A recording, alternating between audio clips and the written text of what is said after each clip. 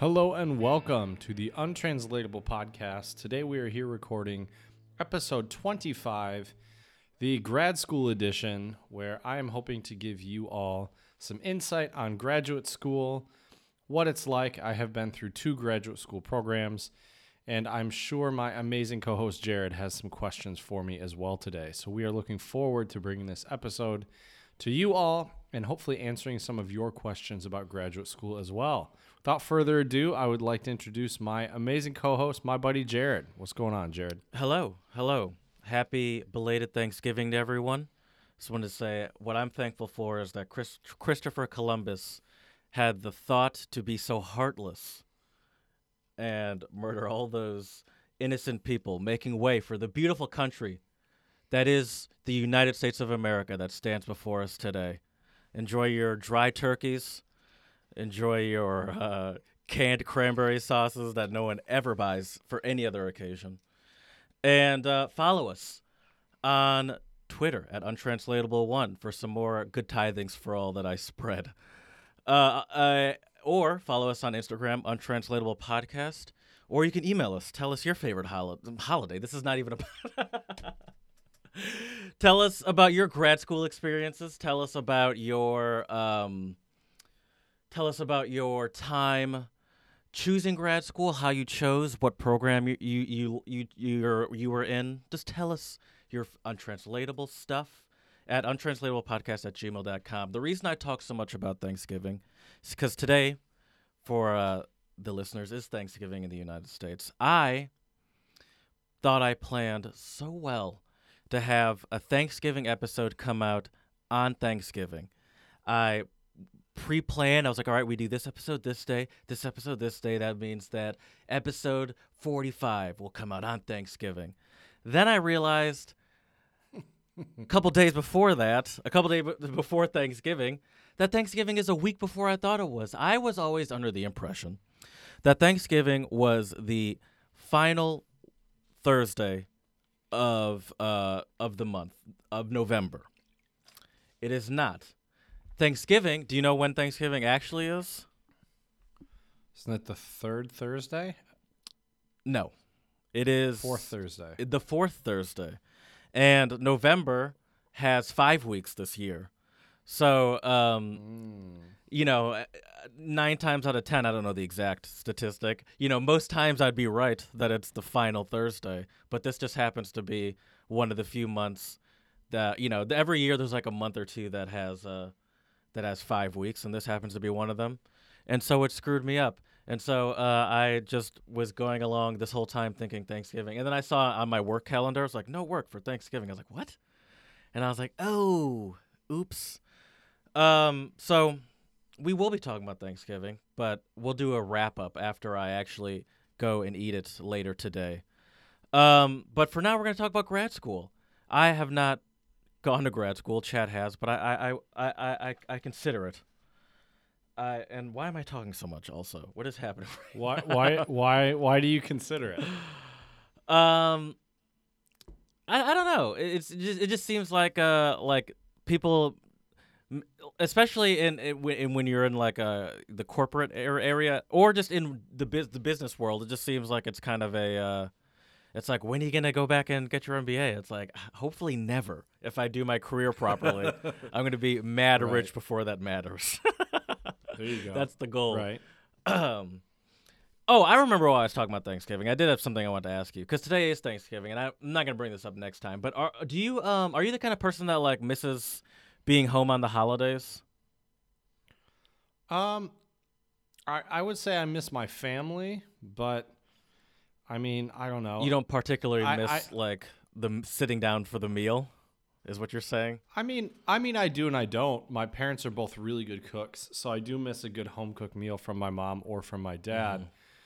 But I would say overall, I'd just be happy to spend time with them wherever. Right. It doesn't have to be. Beautiful. We could get Chinese takeout for Thanksgiving in who knows where, and I'd still be happy. I really need to get that, because you just there's so many times where I wish I had it just talking to you. I felt like the idea of spending a holiday alone seemed kind of nice. until I spent my first Thanksgiving alone, where I was like, wow, this seems like extra sad. I'll tell you what was actually extra sad was spending Thanksgiving alone was kind of a bummer. It was nice because I could do whatever I want, but also kind of like, oh, this is a little weird. Especially knowing that like my family's somewhere. But was even more depressing was I was walking around outside, and when I was coming back home, it was maybe around 6 or 7, and someone was ordering Domino's, and I was like, oh, come on. I was like, you can't eat Domino's on Thanksgiving. I was like, at least cook something. But maybe that's like they're like, oh, finally I can eat Domino's. I'm free. Yeah, that could be the case. I mean, I don't know. I treated myself and I got a kebab from my favorite kebab just for place Thanksgiving. Yep, exactly. Chicken's close enough to turkey. I mean, right? turkey's not even like that great. Like no one, it's all right. No one's cooking up a bird any other day besides for Thanksgiving. Like it's not that great. It's not the best meat by any means. Right. But also, well, see, now we're getting into what I want to talk about next episode. But now I'm thinking, I mean, we all know that Thanksgiving's about the sides. Oh, I would agree. I think that's been well established. We'll leave that. We'll leave that for next episode. I just wanted to ask you about the homesickness more than anything. Right. It's interesting. I've been asked quite a bit while I've been here, and I realize now I've been here for over 90 days, over 3 months. Thankfully, I got that visa, so I am legally here. Yeah, you're because this would be when my tourist visa were to you're not run living out. dirty, right? But I've had a lot of people ask me, how do you like it here? Do you miss your family? All sorts of questions, kind of along that same vein. And I mean, of course I miss my family, I miss my friends, and I miss everybody. But it's also been a really good experience to be here. Right. It's been a really good teaching experience. I've learned a lot. I think the thing is, you can miss them, but also it's not like the sort of I need to get home missing them. It's just like, yeah, I've been away from my family for a while. It's different. I miss them, but it's not like I miss them so much that I'm regretting doing this or something. It's like I'm also you're also seem to be very happy in the Czech Republic. It's just like, yeah, but part of trying to do something you want and is, there's some pros and cons to everything, like grad school. Right. That's true. The other thing too is, if I were to be back in Michigan, I don't have my own apartment, so I'd in theory be living with my parents, which I love my parents and I like spending time there, but it's different when you're a 27-year-old man living with your parents full time. Which would you rather be, a little homesick missing your family or living with your family?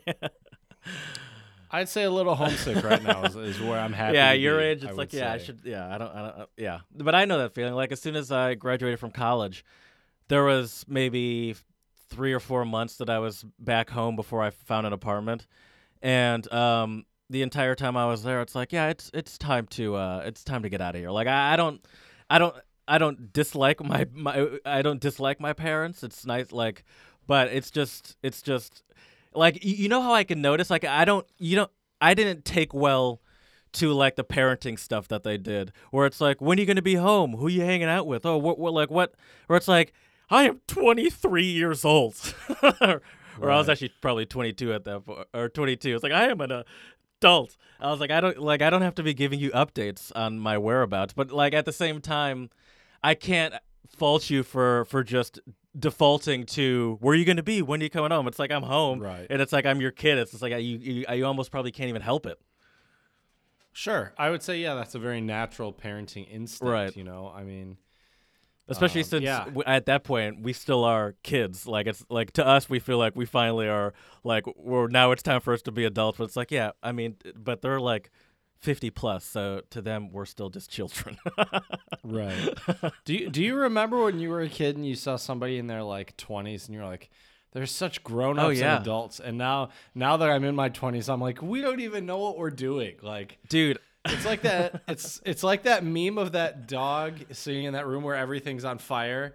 He's drinking like a cup of tea or a cup of coffee. And he's like, "This is fine." Yeah, everything's fine. I feel like that's most of us. Yeah. So I've mentioned before that I've dabbled on a dating site or two before, and seeing like someone say like, "au pair from blah blah blah blah blah," in like a bio thing. It's so weird because I used to have an au pair when I was a kid, and I was like, oh my god, like they were like this age, like my age now, and they felt like Yep. they were like full on adults with like mortgages, and it's like, wow, you were.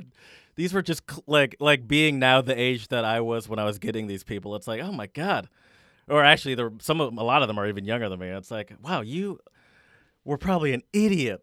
Right. I remember one of them totaled my dad's car. It was his favorite car that he'd had for like 12 years. What? Really? Yeah, we were on vacation, and he got a call while we were like in Disney or somewhere. Just imagine, or maybe not Disney, but we were somewhere, and she's like, so I got into a little accident. And we got back, and it was just like crumpled. Damn. But That's it was crazy. a Honda Civic, so don't worry, everyone. My apparently 20, like young 20-something-year-old babysitter was okay. That's good. I mean, that is what's important. You know, you can First time you can get a new car, you can't get a new life. First time I probably saw my dad shed a tear was over a goddamn Honda Civic. Interesting. Interesting. Yeah. But yeah, so I don't know, but it's also what I also find interesting is when I tell people, especially people who have lived here in Chomutov for a while, when I tell them that I like it here, people are like surprised. I don't know if they like I don't know what they think my expectations are, or if I'm like really a judgmental person, or I have no idea, but like I really like it here. You know, the landscape's really beautiful. I get to get up in the morning. I always look out my kitchen window where I'm looking out right now. Yeah, beautiful mountains. I'm on the 9th floor, so I'm like up nice and high. And it's really great. You know, I walk to school. I walk pretty much everywhere. Over the weekend, though, one of my students actually took me on a little bus trip, and just around here in Chomutov. And actually, I got to sit in the bus driver's seat, so that was pretty ballin'. What just So we went like when a on the 6-year-old weekends, gets to like to sit in the cockpit of an airplane or something like that. Yeah, but it was a 27-year-old in a bus. Why not? Sitting behind the seat. I was like, ooh, this is a powerful bus right here. Because one of my students, he knows the bus driver really well. They're like, is it like a they're tour like bus? homies. Like they give tours of the city? No. It's like a public transit. Oh, okay. Just bus. like a okay. Yeah, but it was cool to sit behind the wheel and see all the buttons and and all that stuff. You know, it was pretty sweet. I mean, So, I yeah. agree. You just sound like it's just so funny. It's just like, oh, it's so cool to see all the buttons and. Did you open the doors? Did you get to open the doors? So this is the other thing I learned. Because When then you you'll go get me out, back. depending on the type of bus, there's actually a button to open the door outside of the bus. Oh yeah. That's like on the front of it. Right. Not by the doors, but on the front. I didn't know this. So I saw the bus driver walk up and walk to the front yeah, of the like bus. a little secret like button for the Yeah. driver to open the door to get in. And I didn't know that. I wonder so, that- So now I know. I the used secret to hold on spot. one second. Yeah. Sorry. I used to wonder that too. Like how do they like close the doors when they leave? It's like how do they get in Just and close magic, the doors? Because Jared. on like the mechanical ones or like our old school buses, you just push it. Right. and it flips open, but it's like, how do they do it on these newfangled fancy buses with button doors? Right. Oh my gosh. Yeah. So that was pretty cool.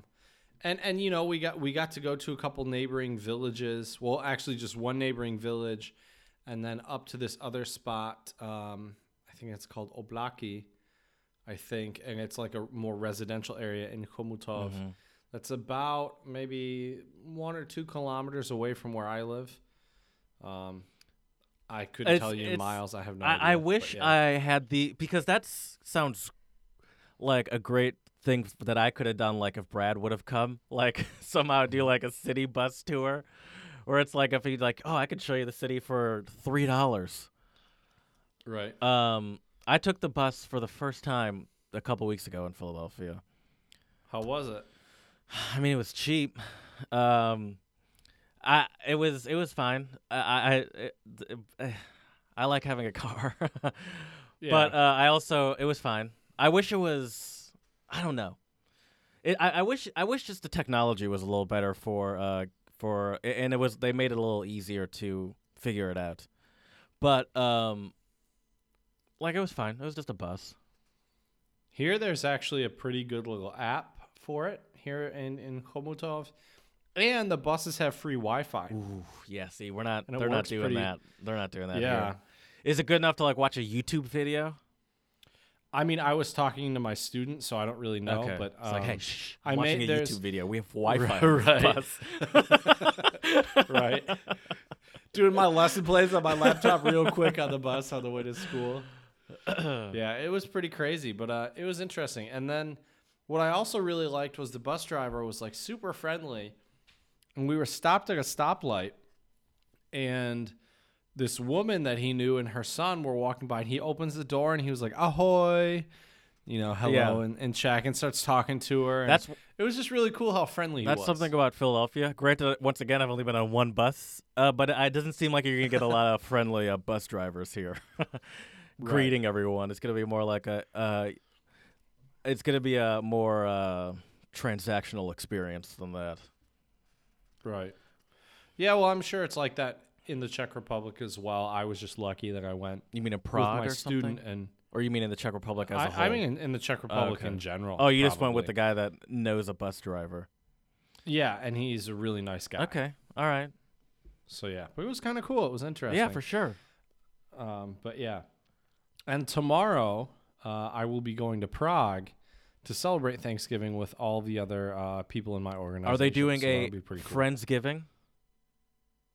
I guess you could call it that. Are I you don't know. are you guys like meeting? Does someone live in Prague that you're meeting at their place? No. It's through our organization. Oh, okay. Oh, Yeah. so they're But providing what's pretty food. Yeah, and yeah. stuff. But what's cool is we're staying in a botel. Do you know what a botel is? I mean, I could take a guess. What is I'm it? going to assume it's a hotel on a boat. Yes, sir. Interesting. Okay. Does the Yes, boat sir. move, or is it just permanently docked?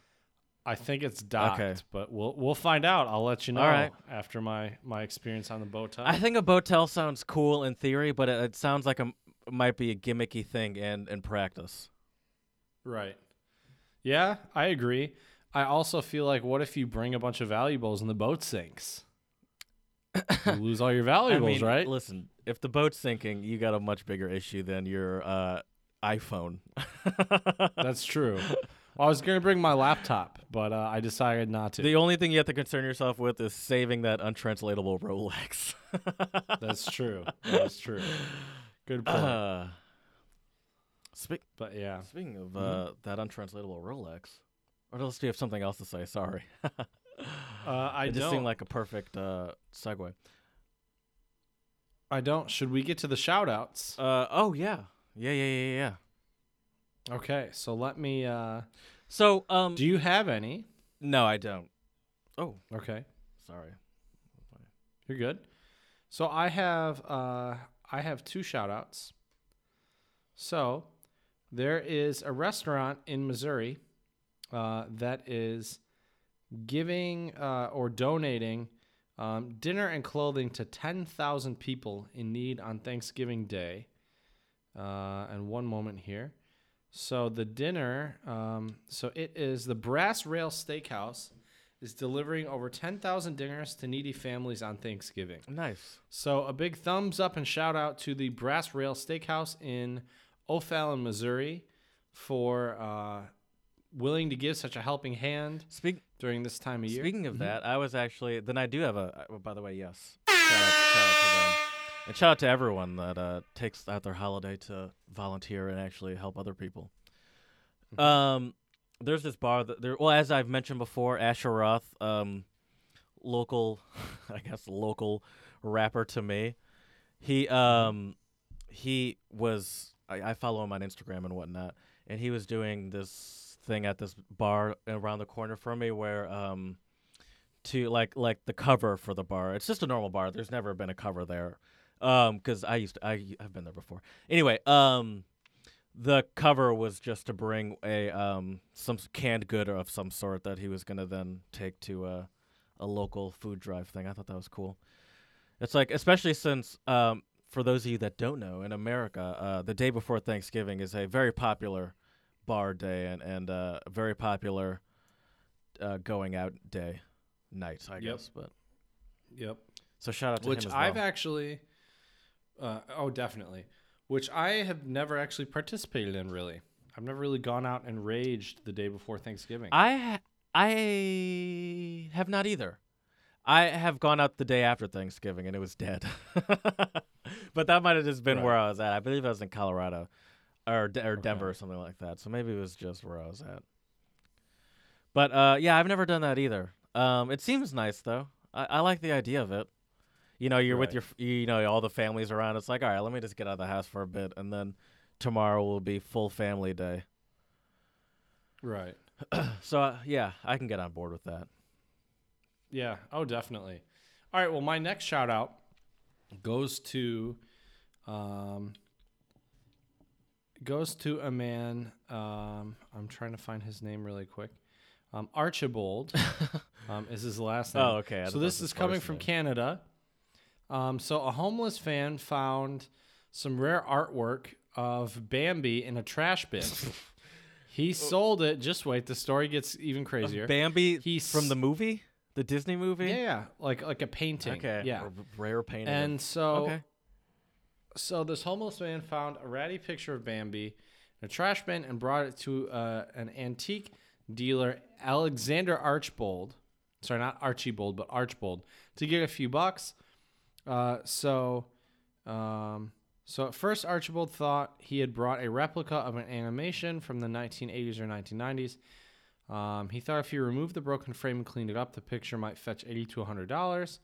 He paid the homeless man, Adam Gillian, $20 for it. But when he took it out of the frame and flipped it over, Archbold discovered an old certificate of authenticity. Even more surprising, it had a copyright date of 1937.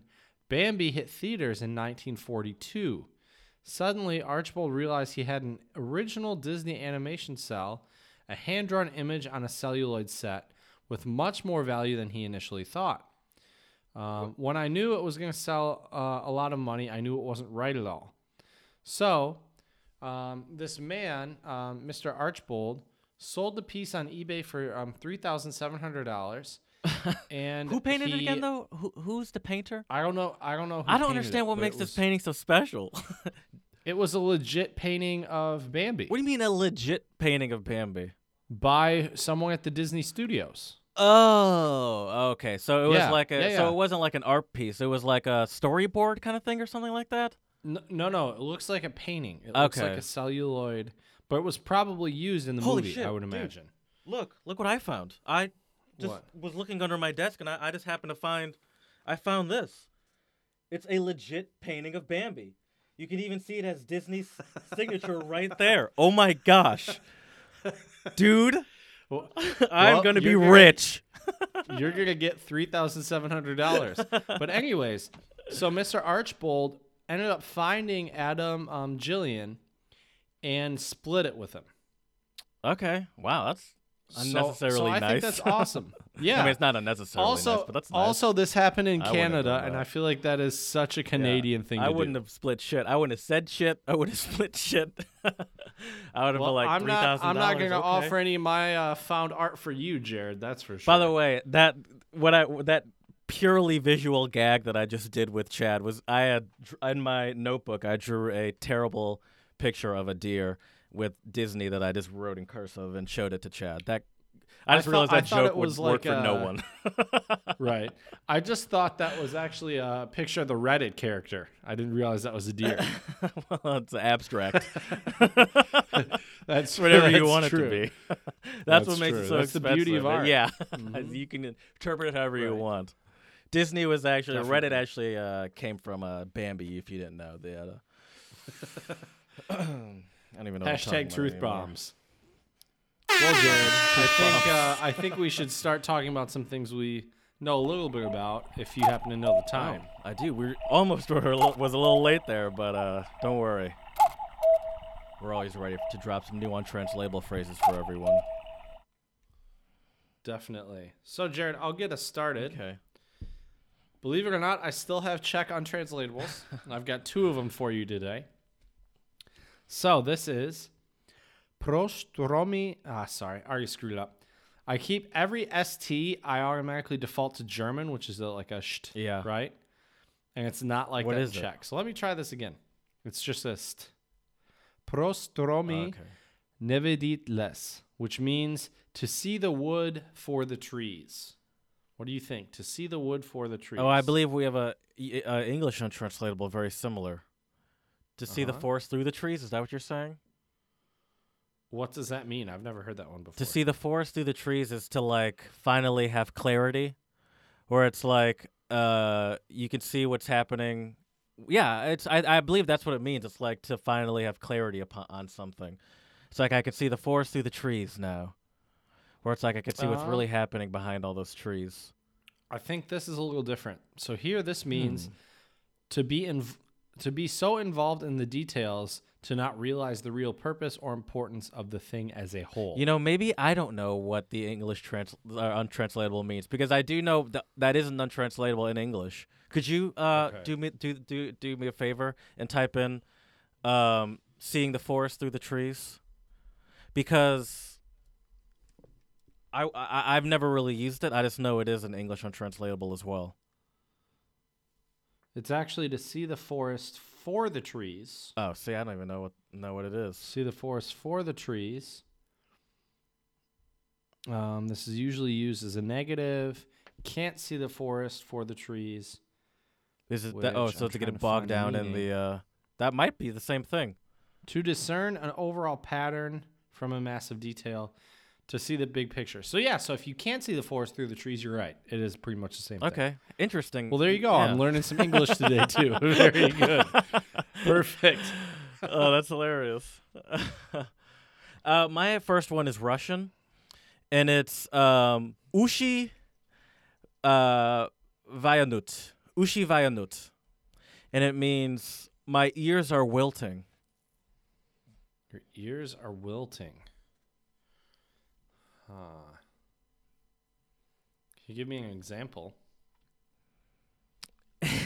Ears are wilting. I can. This is gonna be fun.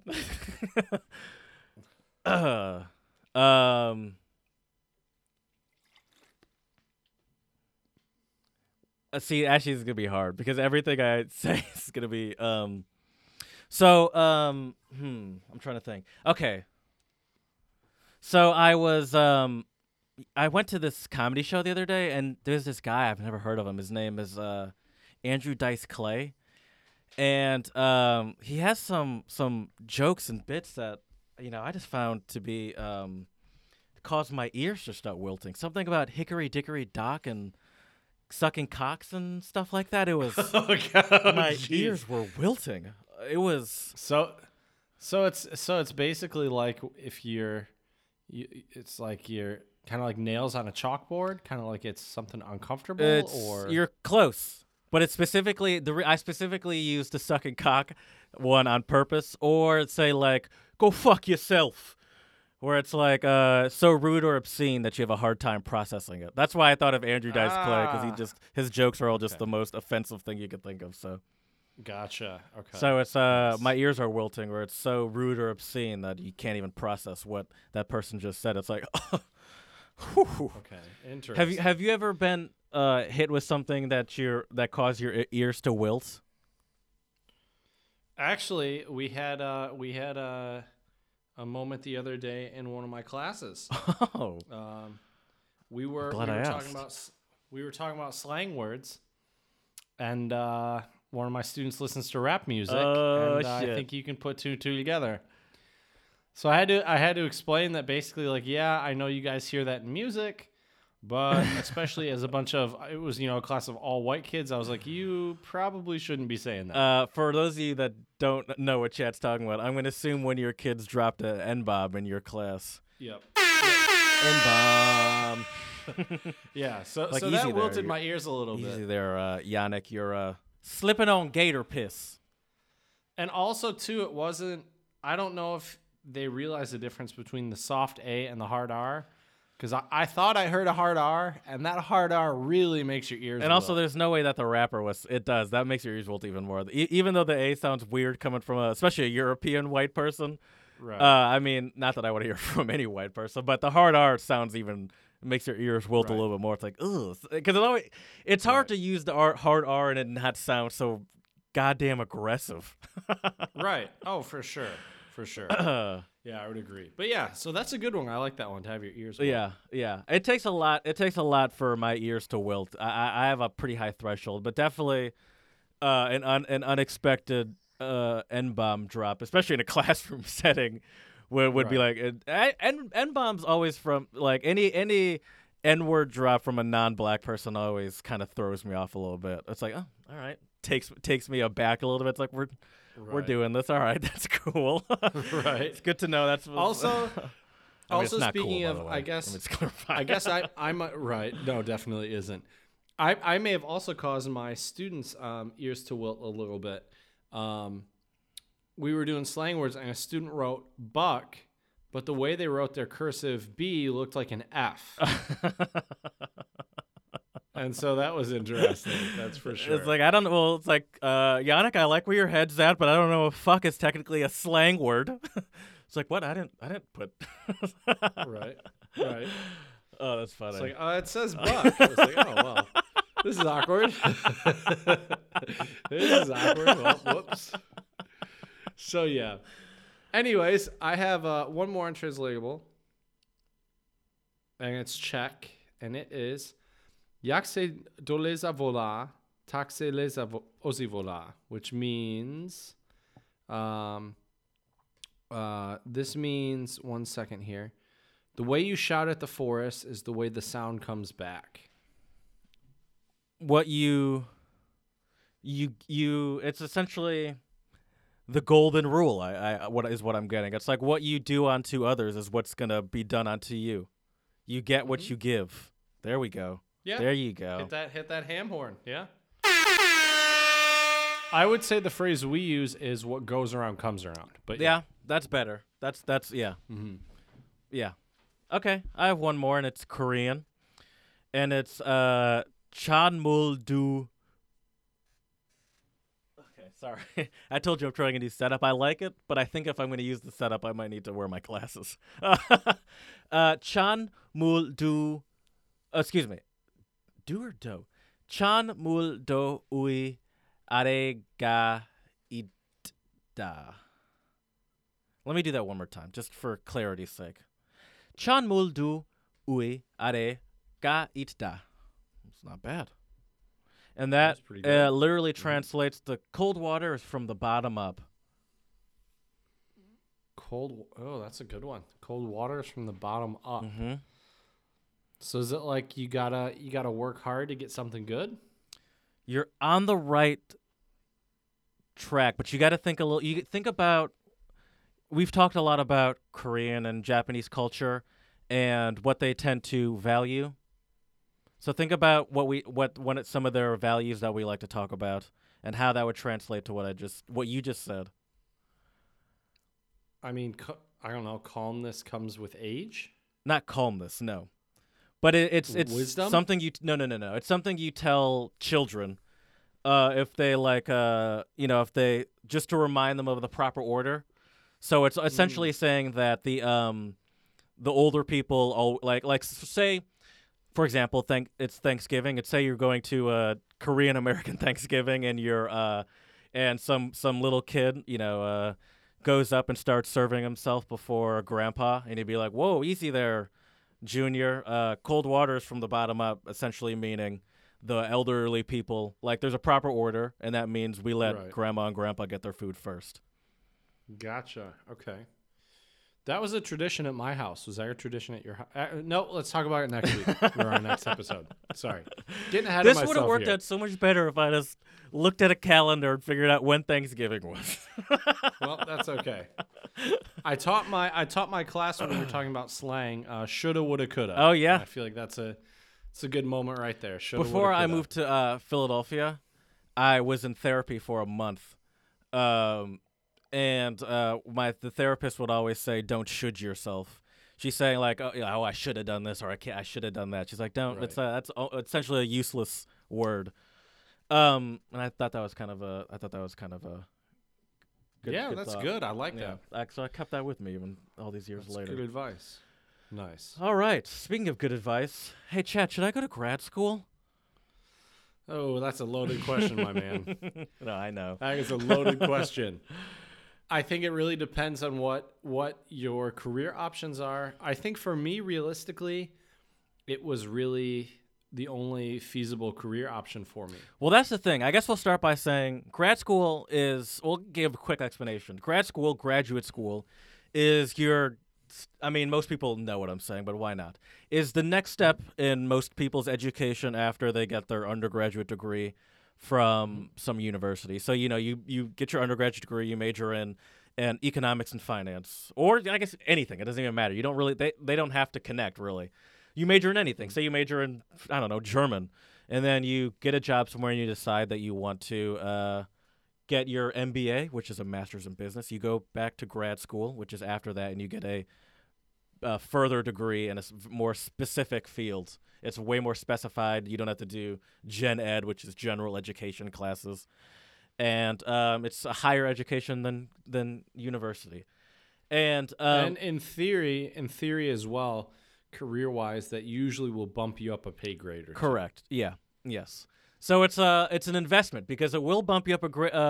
Usually it comes with a pay grade or a pay grade bump. However, it's a pretty big investment. Do you know what the average tuition cost is for a master's? I'm going to say I don't know if this is per semester or a year, but you might be able to elaborate once I tell you the number. All right. Well, let me probably give semester, it a shot right? at the dark. Well, I would guess year-wise, it's got to be anywhere from no, that's probably on the cheaper end. It's probably somewhere, depending on the school, $20,000 to $40,000 a year. The official range they give was 30 to 40, but there are 20 is, you're right. You can get, obviously there are programs for 20. It depends on in-state versus out-of-state. Some state schools, if you go to the school of the state that you live in, then they'll give you a discount over if you come from out-of-state because you pay taxes and all that stuff. Mm-hmm. So it's an expensive, and that's for a year. Most programs are at least going to be 2 years. Some 4, some 6, some 8. And that's not counting living expenses. Correct. Books. Well, that probably counts books, I would imagine. Maybe. I don't know. You would know better than me. I'm not sure. I mean, I was lucky where a lot of I think per semester, I spent maximum $200 to $300 on. See, that's interesting. That is not bad in comparison to undergrad. Why is it that undergrad can tend to cost just as much, and yet you have to pay for all your books, which could then easily be another $500 depending on your major? Right. Well, first of all, I have kind of a radical idea here. I personally think books should be free for all students. Ooh, okay. Just gonna go out there and say it. I feel like you're already paying tuition. Explain. Yeah, you're already paying tuition. Why? I mean, it's a good point. I don't see why the school can't. I mean, a lot of like Michigan State University, I know, had a contract with a couple different publishers, and we could get a lot of ebooks for free through the MSU library, right? So why can't we just? I mean, in theory, you could go to the library and borrow your books for the semester. However, they don't carry enough copies for every student to do that. But at the same time, it's like I just don't understand why students need to pay out of their own pocket for their own textbooks. Right, especially if you're paying, say, $20,000, make it $21,000, and then just give them the books or whatever. Right. And and if you do it on a scale like that, like if you buy books, the college buys books on that level of a scale, the books are theoretically cheaper. If you're buying hundreds hundreds of them or thousands of them, it would be cheaper than every student buying one. Right, but I'm sure the publishing companies don't want that, which might be one reason why. Oh, because they can charge more that way? What would be the benefit for the college to do it that way rather than just a different revenue stream? Well, no, because the bookstore in itself is its own revenue stream. That's also true. I mean, you're the one who studied economics and finance, so I'm probably the wrong person. Well, this is more like an entrepreneurial thing, because my guess would be that I mean, I don't know how much they make there, so I don't know what would be the benefit of it. Probably benefits them as well to charge you from, like, to have it as a different revenue stream rather than making it bundled into your tuition than theoretically being less. So it's like, I mean, the publishers Right. prefer it that way. The college probably gets more. The college gets people to go into that overpriced bookstore of theirs and buy a $50 hoodie that you can get online for $15. Right. So I or if it's a Nike hoodie, you're paying $80. right. So highway robbery. I think it's just it's probably behooves both the publishers and the college. Right. I don't know. I just think if you're paying all this money in tuition, why not have the materials be easily available and free Right. for you if you're a student? You know, I've never understood that. And I've seen students, I've actually been one of those students, not get the book because it's like we've also been in situations where you get the book and then you never use it.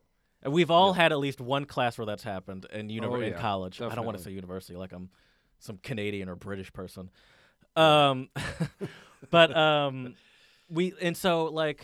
There's also this sort of game you play with yourself at the beginning of every semester where it's like, are we even going to use this book? Or it's like, you don't know this class, yet you're deciding on a class you don't even know how useful you think the book's going to be. Right. Or it's like, I mean, it just seems like a very inefficient way. But I don't think, I mean, besides for there being there being something to, not recidivism, that's like prison.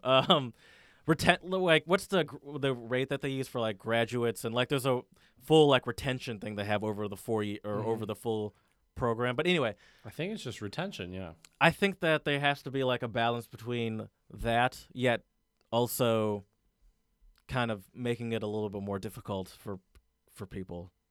Because it's like I've seen people just go without books because it's like, it's either between this or like for my first month, it's either between this or just paying my rent or something like that. Right. And for a lot of people, it's between buying textbooks or having food on the table that week or paying for your rent. Yeah, right. I agree with you. The other thing too, I had a strict rule. This is more so for undergrad than graduate school, but for undergrad, the only books I would actually buy and keep were for my major. So I kept all my German books and I kept all my music books. And I still read a lot of those. Really?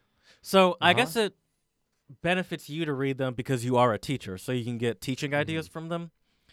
Right. But would you, if you weren't a teacher, would you still find benefits in that or go back and look at them? You're a very studious person in general. I'm not that studious. Maybe. You like to read, I don't know. You like to I don't know. I'm just not that studious as studious as you are. Right. I don't know. I mean, in grad school though too, I kept almost all of my books. There were only a couple I sold to a couple of my graduate student colleagues because they were a year younger than me, and they had some difficulty finding them, and so I had already read them. And by the way, speaking of being studious. I've noticed on your Facebook you're doing that, reading a book and nominating someone. Mm-hmm. Yep. Every time you do that, I'm like, please don't nominate me. To be honest, you weren't on my list. Good. So don't good. worry. I figured I wasn't, one, because I'm also never active on Facebook in general. But there was this little part of me where I was like, oh God, please don't. Because one, I mean, I guess I could list books, but I was just like, oh God. But I figured that's been kind of a difficult challenge. I figured shout out to my friend Andrea for nominating me, which was kind of cool. I like looking at your books. You've had an interesting variation of books. I have a good one for tonight that I got to post as well. But it's been difficult thinking of people to tag in it because I'm like, who uses Facebook enough? Right. And also, who reads? That's a small. Who reads in 2018? Small cross section of people. Both people that love Facebook. Actually, I don't know. Facebook is just about as antiquated as reading is at this point. Right, that's true. Or maybe anyone that's even using Facebook, I don't know. Or you get your news via memes, like I did that one time. But hashtag meme news. That's my favorite. Right. But so anyways, let's get back to our topic right. though. I feel like we're going off the rails a little bit. What were your degrees in? Did you already mention what they were in? You said you had 2. No, I did not. Yes. So I have a Master of Arts in German Studies from Michigan State University and a Master of Arts in Teaching English to Speakers of Other Languages, or TESOL. Okay, and how long did both of those programs take? both of them are. Did you do them concurrently, like a prisoner? I did them back to back. So Okay. I did. Well, so let me give our listeners kind of a quick little story though. So I actually started out. I wanted to be a German professor at a college or university, and to be a professor, not a lecturer, but a professor, you need a PhD. What's the difference? So I'll get there. Don't Okay.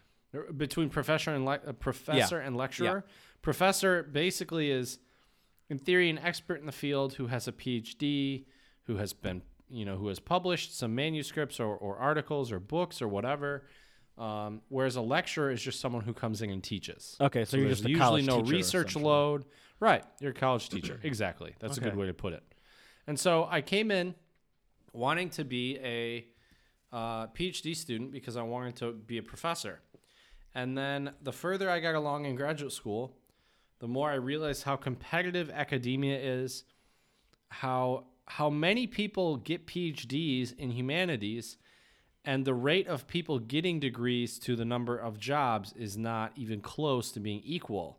So what happens is you end up with this advanced degree, and if you want to do the traditional route, which is going to academia, you're very lucky if you can get a job, let alone a tenure track job. What a lot of places do now is they will hire you on as an adjunct professor, and you have usually a minimum to medium teaching load, if I remember correctly, and the pay is not very good. So, for example, most professor salaries, if it's at a public university, you can look them up, right? Right. So I remember there was an adjunct professor at Michigan State University. I won't say their name.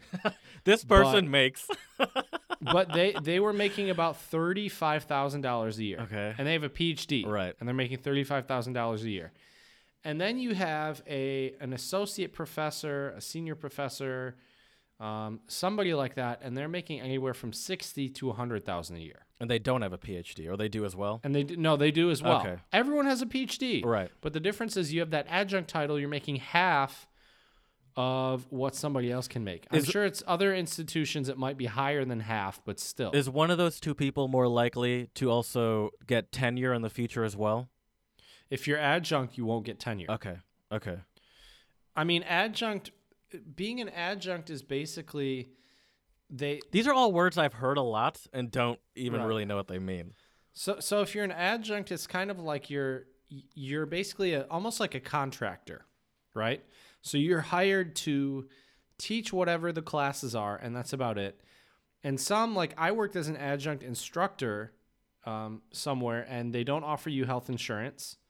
It was only part-time, but I mean, the pay for me was all right. It was decent. But I mean, for somebody with a family and children, it probably wouldn't have been enough to support that. Right. Thankfully, I don't have those problems, so life is good. But it was good for you. It worked for you at the time, but it was like also even for you, like it's like, I mean, it works for me now because one, I know it's it's a short-term thing, but it's like, I mean, I couldn't have like a career that doesn't offer me health insurance. Right. I mean, you could, but you'd have to be making a lot of money to make that worth it. Exactly. Okay. Sorry. So those were my two degrees. But anyways, I went on a tangent there. So basically, I started as a PhD student, and then I realized my odds were really, really slim to get a good job. Everybody dreams about getting that good, cushy. I don't even think cushy is the right word, because being a professor is really difficult. Yeah. And a lot of people, I think what a lot of people see is they see this like really intelligent person who gets to go to like cool conferences and teach classes about topics they like. Dress casually. But they don't see, right. But they don't see all the extra hours they have to put in. Good professors spend a lot of time helping and mentoring students. I would never have been where I am without the mentorship of a lot of my, former professors at Albion and at Michigan State University, without a doubt.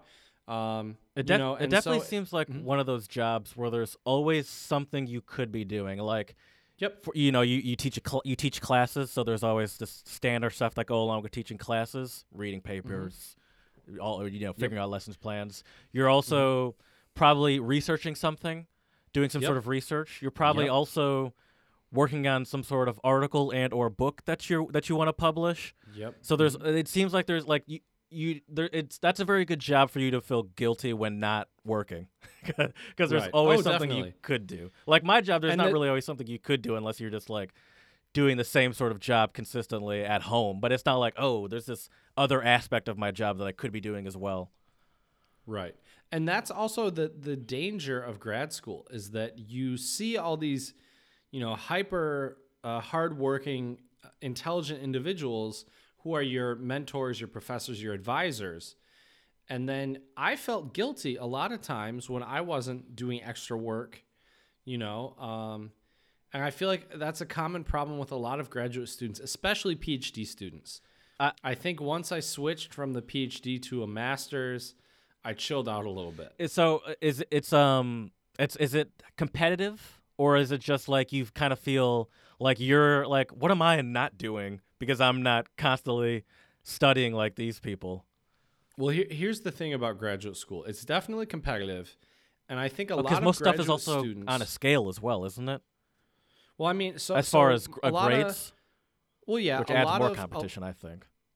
well, a lot of the problems too with graduate school, I think, is, well, it's not necessarily a problem, but you're expected.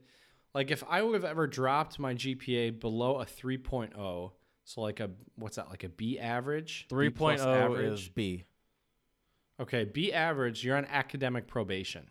Yeah. I think it might have even been 3.3, which I think is like a B plus-ish, somewhere around there, Yeah. right? And But it almost I seems was like, told- from what I've heard, sorry, I'll let you finish, but from what I've heard, it almost seems like there's no point if you're even that low in a grad school. Like, if your GPA is even that low, it almost seems like there's not even a point. I mean, I agree with you, but at the same time, I know of some other graduate programs where if you get below a 3.0, you fail the class and you have to retake it again. Yeah. Okay, sorry, what were you about to say? I cut you off. What was I going to say? I'm sorry. You're talking about B averages?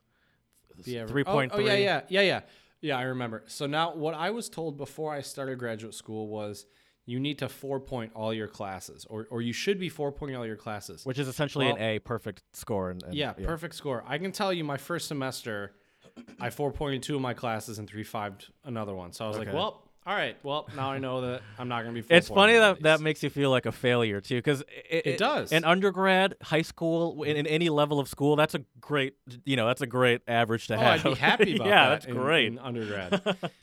And I got a 3.0 in one of my classes, and I almost lost my shit. I can imagine. I mean, that seems. Yeah. It almost seems like you just wasted away your grad school at that point. Yep. You hit the nail on the head. And the How thing did it is, affect? like did it? I mean, I guess you graduated. But what happened? I mean, it didn't drop my GPA that much because I think it was either my second to last or my last semester in graduate school. Well, for German. That was for German. It was this class on intermediality. It was an interesting class, but the thing was, the professor didn't post any of our grades. At the time, I should have just asked her what my grades were. Mm-hmm. That's another thing for all of our listeners. If you're in grad school, don't be afraid to ask questions and ask for help, because I was one where I would try to do things on my own. I still try to do this. Yeah, me too. I've been trying to get better at it. I'm terrible at asking questions. Oh, me too. And asking for help. And it's okay to ask for help, Right. especially graduate school. That's why your professors are there. That's why they're, in theory, making the big bucks. Right. And also, I mean, the thing that was nice about Michigan State University was my colleagues in both of my programs, in German and in TESOL, we were a really tight-knit group. So we weren't afraid to help each other out, to study with each other, whereas I've heard of other programs where it's so competitive that they don't help each other out, which I think is a shame. That is something I noticed spending a weekend with my sister in Michigan, is that they seem to be there does seem to be a lot of camaraderie between people, because they're in large lectures, but then their lectures are broken into sections. Have you heard this before? And those sections are kind of like within this class, your study groups and the people that and so. Even though you're in large lecture halls, it kind of makes it feel a little bit smaller, because it's like, even though there's 100 people, like I really only care about the the 25 or 20. However, even though you it still gives you the option to meet other people. Like, I'm sure just like they still probably know other people outside of their section and stuff. So I think that's kind of cool, I guess. Right. So what was your schedule like? Did they differ between the two programs? A little bit, yeah. So after well, actually, it doesn't even really matter about when I switched from PhD to when I was a PhD student. Though the requirements were a little different. So in terms of class load, it was the same. So for my programs, it was 3 classes a week, and each class was 3 credits. So it was 9 credits, 9 credits a semester, and then you should have 32 or 33 when you graduate with a master's. And so my classes were, for the German program, they were in the evening, so usually like 3 to 5:50 generally. So they were 3-hour lectures, so it was kind of long, but usually we'd have like a 10-minute break somewhere in there. And a lot of them were not really necessarily lectures, but more discussion-based. So we'd have to read not a textbook, but read some type of novel or linguistics book about German, and then we would come in and talk about it. Well, that's great. I mean, that helps with I mean, as a 3-hour, it's better that being a 3-hour class than just someone lecturing at you like my Hungarian econ teacher in Austria. Right. And I don't know if I would have gotten through it had it been a traditional just lecture all the time. Right. And I have to say it really improved my German a lot. Was it all in German? Most of the lectures were in German. Okay. That's great.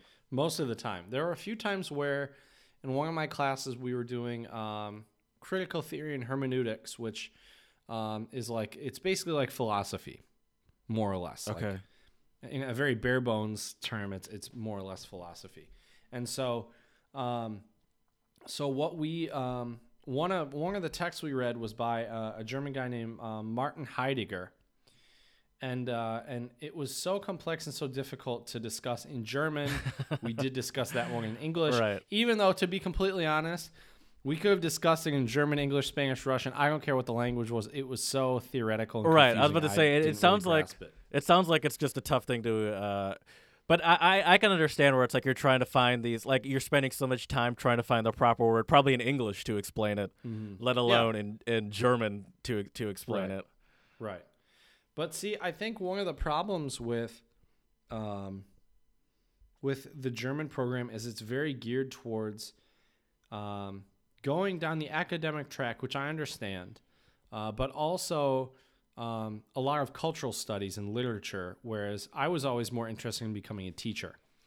So I have to say that I loved the German program. I learned a lot, but the TESOL program in terms of practicality was much better and more applicable for me as my, for a career in teaching. So the German one didn't really focus on was it pedagogy? Is that the word I'm looking for? Correct. It just more talked about the language and culture of the language and right. Which sounds interesting, but not what you were focusing on.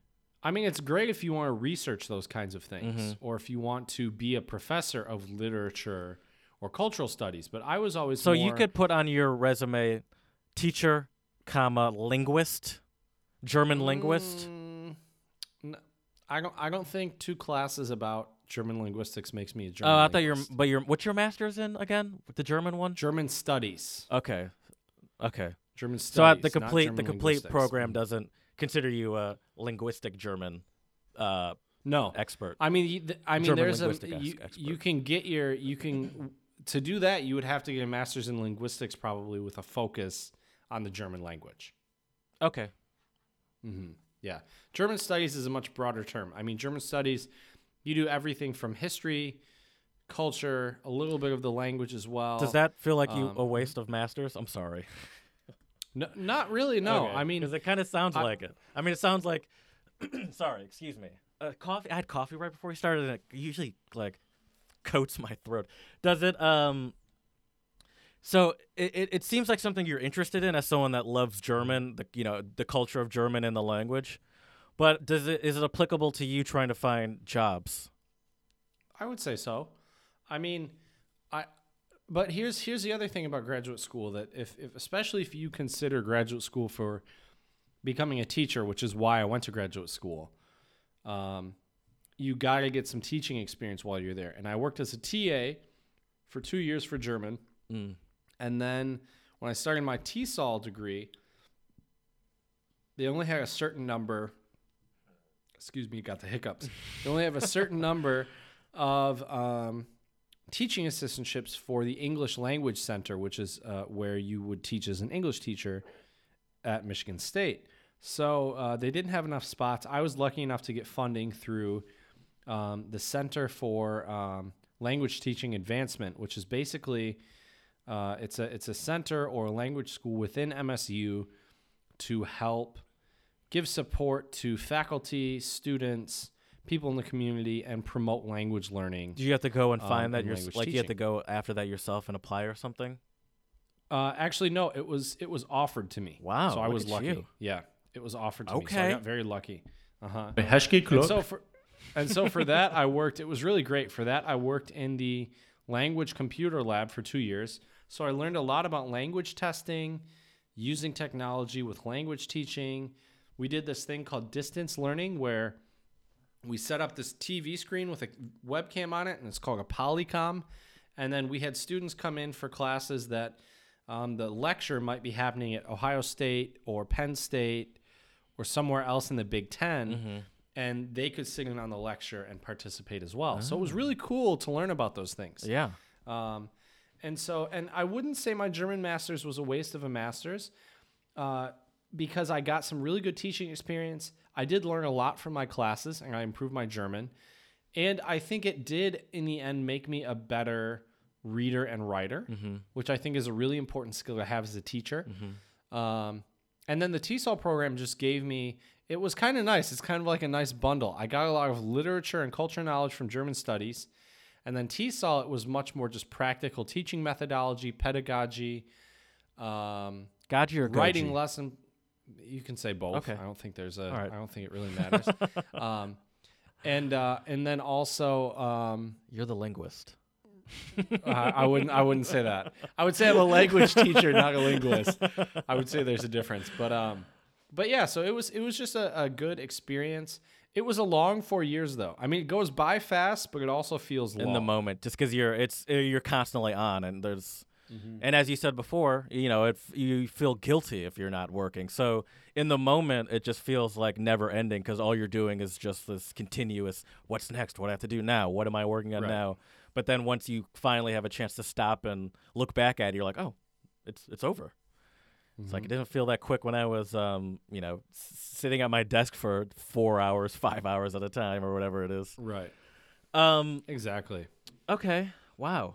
I've had things I wanted to ask you like in between all of that, but I'm so interested just listening to you. I don't even want to interrupt, and that takes a lot for good? me not to want to interrupt. What was the admission process? So, Oh, I think actually, let every me go back one step. I'm going to ask you that in a second. How did you figure out which? Because there is a lot of stuff I'm sure within sort of language learning or pedagogy that you could have focused in. How did you decide on German studies, and then how did you decide on TESOL? Like those programs were the right ones for you, what you wanted. Maybe you could. So, I don't know what's. I'm going to shut up. yeah, great question. Great question. And I think for anybody considering graduate school, they need to consider what do they want to get out of, their experience? What skills do they want to have at the end of the day? And sometimes you won't know this. I didn't know what I needed going into it, and you probably won't either. But you should have a rough idea. Do you want to be a teacher? I actually now have kind of changed my career trajectory a little bit. Eventually, I'd like to become an educational consultant where I can go in and help teachers in schools improve Oh, that's cool. their language instruction, which I think would be an amazing job. But anyways, I think you have to also do some research on the faculty there, what courses they teach, what their research interests are. And for me, the reason why I picked Michigan State was that, at least for German, the big kind of thing that got me interested was they were also offering digital humanities. So what digital humanities is basically doing your traditional, talking about social studies or culture or history or language, but doing it in a way that it's digitized, and it basically is kind of like a new, fresh way to look at research and have discussions, basically. I mean, there's really, the funny thing about the term digital humanities is there's no set definition that everybody's happy with. Right. But anyways, Well, that's what because drew me. it's so new. They haven't even really developed what it is yet. Correct. And it's constantly changing and evolving too, which is what drew me to it. Mm-hmm. And I thought in the future, this will be a great tool for me as a teacher, as a researcher, it's kind of as like a scholar, whatever. majoring in IT in the 80s or something like that. It might seem useless then, but there's some forethought to that I think you have to be able to find as the student. Exactly. So that and at the time, because as I mentioned, I wanted to become a German professor. So a PhD was, what I needed. And they actually had an accelerated PhD program where you do a PhD in 4 years, you skip a master's, you do a PhD, and you're done in 4 years. Which I can tell you right now, looking back, I'm very glad I didn't stick with the PhD because I don't think I was academically mature enough to be ready and finished with a dissertation in 4 years and then ready to hit the job market and compete against people who already have a master's, maybe even 2 masters, and are 10 years older, 12 years older, have some books published, and I'm out there, I'm this little baby fish swimming in a sea full of sharks. Right. But I liked the fact at the time that they had an accelerated program. I thought, how cool would it be to be 26 with a PhD? Yeah, Doogie Howser ready over to be here. a professor, right? Exactly. So that's what drew me to the German program there. I also only applied to 2 other places. I applied to UT Austin because of our advisor, and he said it was a good program. I mean, it's a great school in general. Yeah. Oh, yeah, for sure. And then also the University of Michigan. And I can tell you... Your favorite. Now that... I can tell you now after doing more research about the program and talking to people who have gone through it, I'm very glad I did not go there. You betcha. I'm very, very glad I wasn't accepted there. Michigan State accepted me, and then I got funding to be a teaching assistant. So I figured, graduate school is paid for. I can learn a lot. East Lansing is a great city. Let's do this. And then when I changed from the PhD to the master's, I got some great advice from my committee at the time, and they said, well, we know how much you love learning and teaching languages. Have you ever thought about teaching EFL or ESL? And at the time, I didn't even know what EFL and ESL was. And then they explained to me, it's basically, it's teaching English as a foreign language or a second language. And if you... Oh, sorry, go ahead. Keep going. I thought you were done. You're good. Basically, so the whole point of that was that I could still bring in that love of language learning and language teaching into English, because I always assumed English teaching would be we'd have to do Shakespeare and read all this stuff that I wasn't really interested in. And I cannot stand teaching things to my students if I'm not passionate about it. Right. And what I was going to say is, and if our listeners want to learn more about what TEFL and TESL is, go to episode 24. We have a TEFL, TESL 101. Yes, sir. Okay. So what was the admission process? How do you... I mean, you kind of touch on it a little bit, but... Well, first of all, before you even apply, I would highly recommend, as I said, do some research.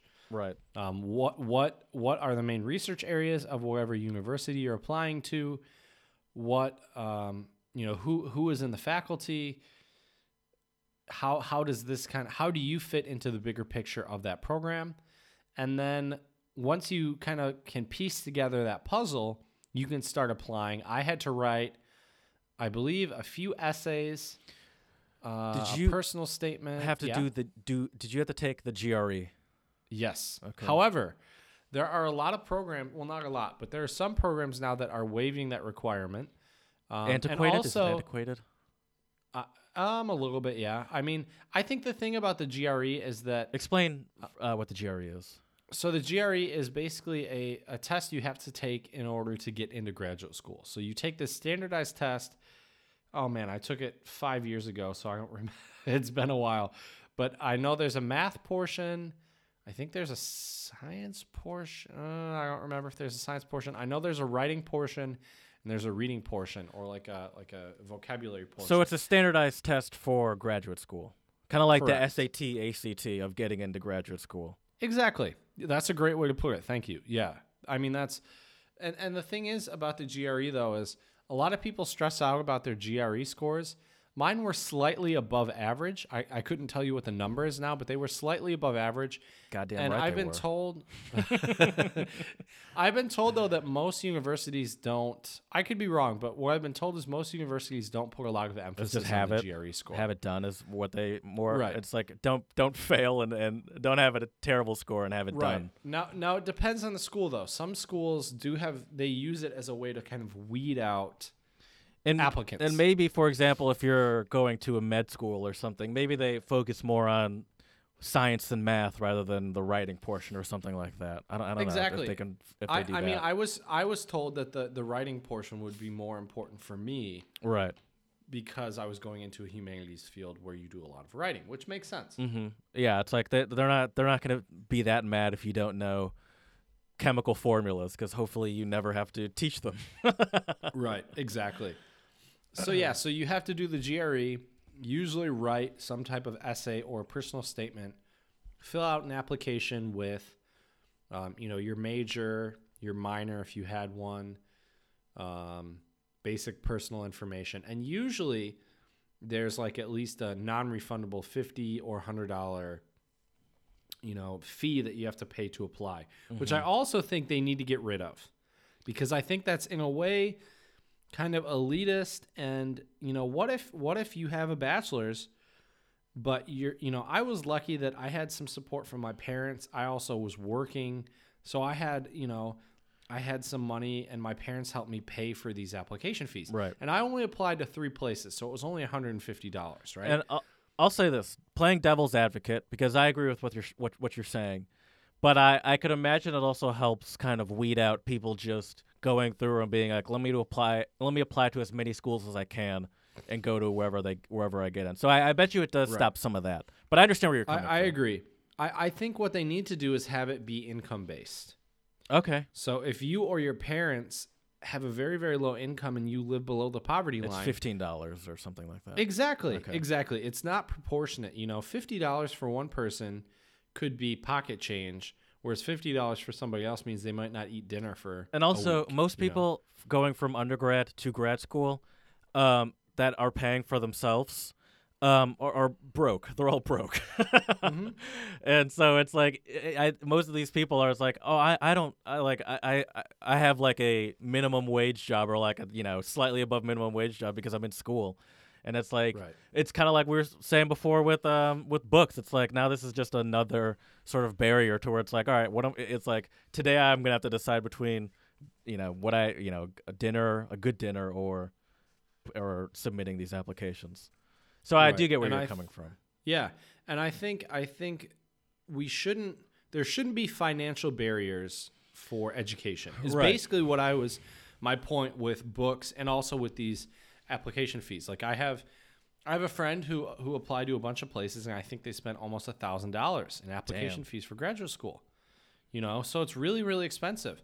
And the other thing is too, do your research beforehand and look into graduate schools that will offer different types of funding to help you either pay for half of your tuition, all of your tuition. I was very fortunate and lucky. I'm knocking on my wood table right now that I didn't have to. I think in graduate school, besides my books, I think I had to pay $50 for 4 years of graduate school. Wow. I think the first year it was like $17 I had to pay for some administrative fee. Another year it was like $20. I think it might have been $20 after that. Okay. So maybe a little bit more than $50, but I mean, it wasn't very much, and so I got 2 degrees, didn't go, deeper into debt for graduate school.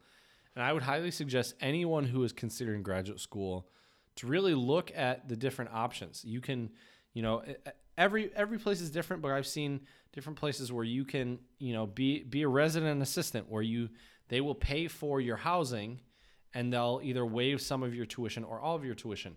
You can work as a research assistant where you can work with a professor and gain a lot of really practical knowledge that will help you after your graduate schooling is done, and also pay for your school on top of that, which is a great gig. Mm-hmm. Yeah. So I think that's a really important thing to look into. And obviously with different types of graduate schools and different types of degrees, that won't always be an option. Like I'm sure your sister probably doesn't have a teaching assistantship for her MBA, does she? No, there's I don't think so. I don't think with MBAs they usually have any type of funding, but I could be wrong. No. I think TAs would usually probably be like senior, like people that are older in undergrad still would be my guess. I'm not sure. Yeah. But I'm pretty sure. I'm pretty confident in saying that she doesn't do any sort of TA stuff. Right. Okay. Ooh. See, just the amount of information I'm getting in this conversation almost feels like it's validating me not going. It's like, I mean, like, this is even before we get into actually even being in grad school. I'm already like, this is so much work. It is. And it's a lot of work. You're going to doubt yourself. I already doubt myself. That's why I consider it so much, because like, because you went straight from undergrad to grad school, which in a sense I feel like is helpful because you're still in that school mindset. I've been working just a normal, job for 5 years at this point. Mm-hmm. And so, so I go home and I'm free most times. I don't have to study. I don't have to take tests. It almost feels like my sister, when I was talking to her in Ann Arbor, she was saying that was one of her hardest things to adjust to, is just that, like, it is hard to get back into that school mentality once you've been working like a normal adult for a while, and you have a nice income that you start to realize again how comfortable you are and how easy life is, and almost how simple life is. And then you have to retrain yourself to give up all that free time that you became so accustomed to. Right.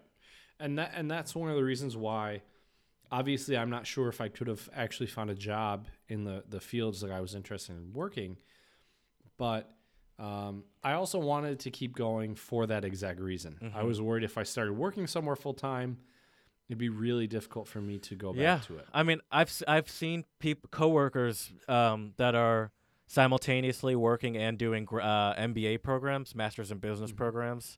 Right. And they have that same mentality like you do. Like if you're not getting a 4.0, you're wasting, like, it's a waste of time essentially.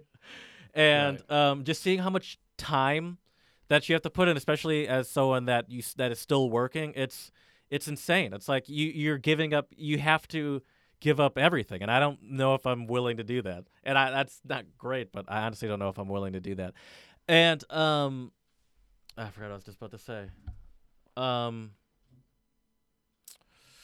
Nope, forgot. I forgot what I was about to say. I was on a roll too. On a roll with butter. You were. You really were. Well, I will also say this too. And this may also be a controversial idea, but I've read at a couple places that, obviously an MBA will help you with the pay grade and everything like that. But I've also read that there's enough books and other knowledge out there where if you're only after the pay grade, then you should do the MBA. But if you're after the knowledge of what you get out of an MBA, you can do it without them. Yeah. But couldn't you do that for most graduate? I mean, not being a doctor or something like that. But in theory, most like yeah, arts, like arts related. Whether it's business isn't arts, but it's more arts than science businesses. Right. I would say. I think in theory, a lot of things, yeah. But like, for example, if you go into education or teaching, you need that teaching experience. You can read a billion books about teaching, but until you are in front of a classroom and you have to manage it and lead it and explain things and everything else and plan it, it's, I could plan a million lesson plans and try to go teach them, and I guarantee you that most of them will not go exactly as I have them planned. And that's also a difference between MBAs, for example, and other graduate programs. Is business programs seem to value work experience way more than say like it's like, for example, your program, you can't really get good work experience without doing the graduate program. In a lot of business programs, it seems like you have a better chance of being accepted based off of your work experience, because you don't need that graduate degree to get a good job in any sort of business, finance, accounting. I mean, accounting you need CPA, but still, like you don't need a graduate degree to get any sort of good business job. So I think they definitely look a lot more to that than your program would, which would just look way more at your previous academics. Mm-hmm. Yeah, it's a big difference. Obviously, the fields you are in will heavily influence whether or not you should go to graduate school, if it's worth your time, if it's worth your money. Speaking of that, can I run through a list of some of the best and worst jobs? Best and worst majors for getting a job according to Forbes. Go for it. I'm sure my major is somewhere in there, either with German or with music. Which list do you think it's on? Best or worst? Worst. Both of them are probably for worst. See, this is where my setup is failing me because I need to pull my computer closer because I can pull it closer, but I can't read it from this far away. So look what I'm doing. This is ridiculous. This is just based on jobs really and satisfaction actually. So let me read a little bit first. This is the most unergonomic way to do this. I'm holding a computer that's huge in one hand, talking. Anyway, a master's program can be a great way to switch careers or build momentum in your current track, but it's important to think hard about what you'll get out of a graduate degree program before you make the investment, because some masters are much more valuable than others. Of course, as we've said, every year Forbes turns to compensation site PayScale to reveal the best and worst master's degrees for jobs. PayScale creates a sophisticated ranking that uses 7 factors: early career pay, so what your kind of entry-level payment would be, median pay for workers with 0 to 5 years of experience, mid-career pay, obviously you've been working for around 10 or more years, pay growth, job satisfaction, job stress, job meaning, and job market projections from the U.S. Bureau of Labor Statistics. So let me go through some of the best. Do you want to take any guesses? Make it interesting. I'm sure. Well, what do you think's number one? We'll do that, then I'll just run through some of them. Okay, number one. Is this like highest pay or satisfaction? As I said before, there are 7 factors. Oh Jesus. Okay. Pay is definitely a factor, but I'll say this. The number one is not the highest paying job. I mean, it's a high paying, but it's not the highest paying job. I'm going to go with number one is engineering. Very close. It is engineering, but it's a specific form of engineering. Think Pfizer, think Bayer. Chemical engineering. Biomedical. Yeah. Biomedical. Okay.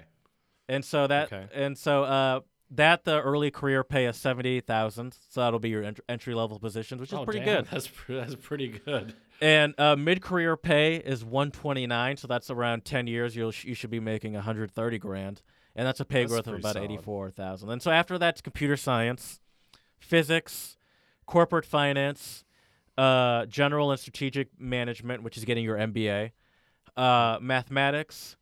Management information system. So unsurprisingly, it's business and STEM related stuff. STEM is science. Shit. What does STEM stand for? But it's essentially science and math based. Science, technology, engineering, and math. Engineering, mathematics. Is that what it is? I'm pretty sure, yeah. And so it's those STEM and businesses are take up all the top levels.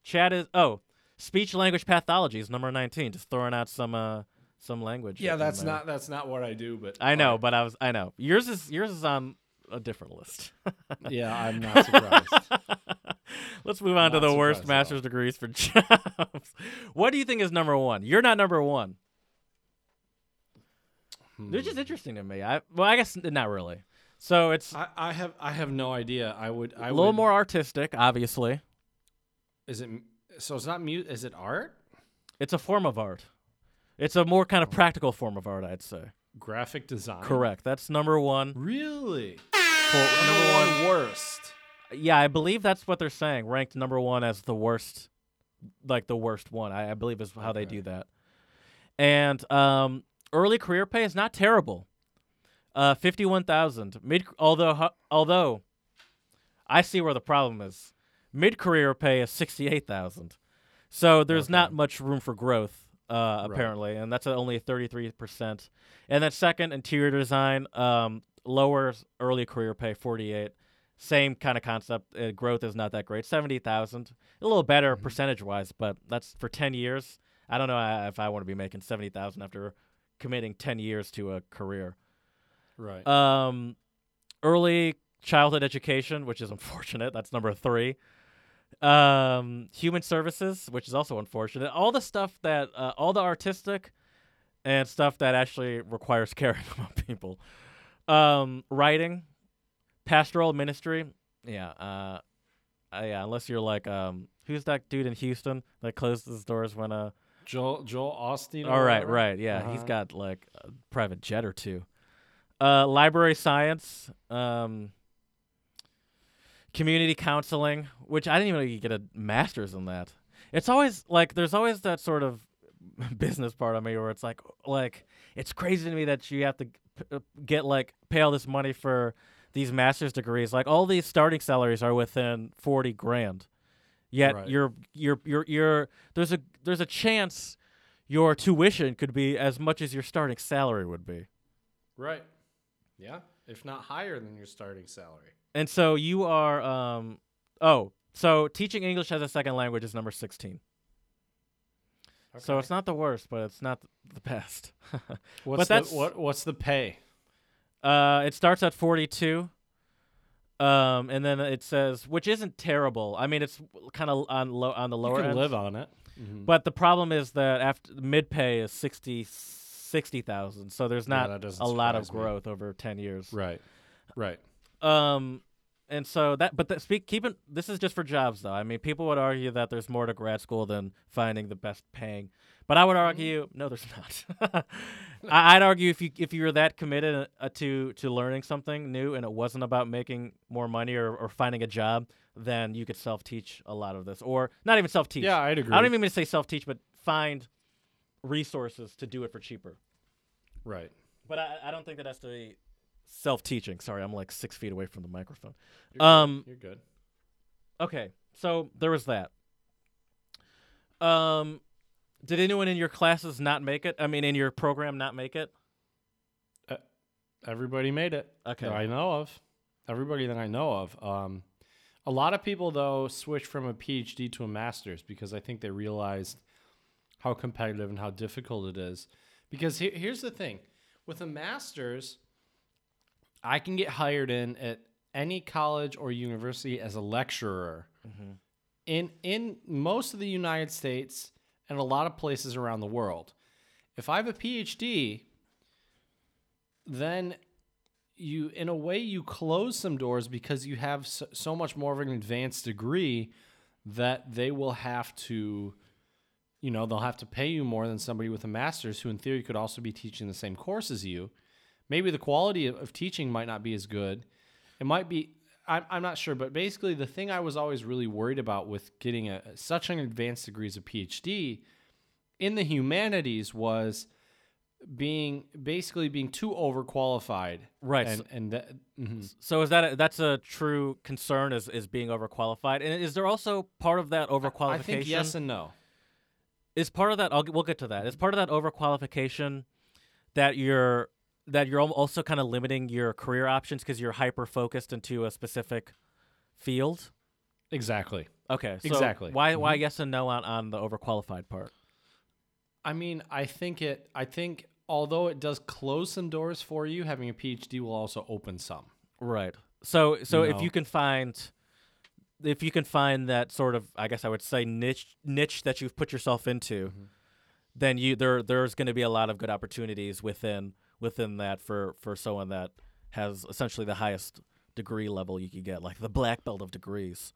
Right. Exactly. Yeah, there's a lot of prestige to it. Doctor. You're a doctor. Right. How do you feel about a PhD insisting on being called a doctor? I'm fine with it. Yeah? I mean, I think if I were to actually have gotten my PhD, I would have still wanted people to call me Chad. No, I would not have insisted. I would have just imagined that you would have even if we would have still done a podcast, but you would have gotten a PhD, you would have somehow worked it into the title. Here with Dr. Chad. Yeah, no, Doctor in the plebe or something like that.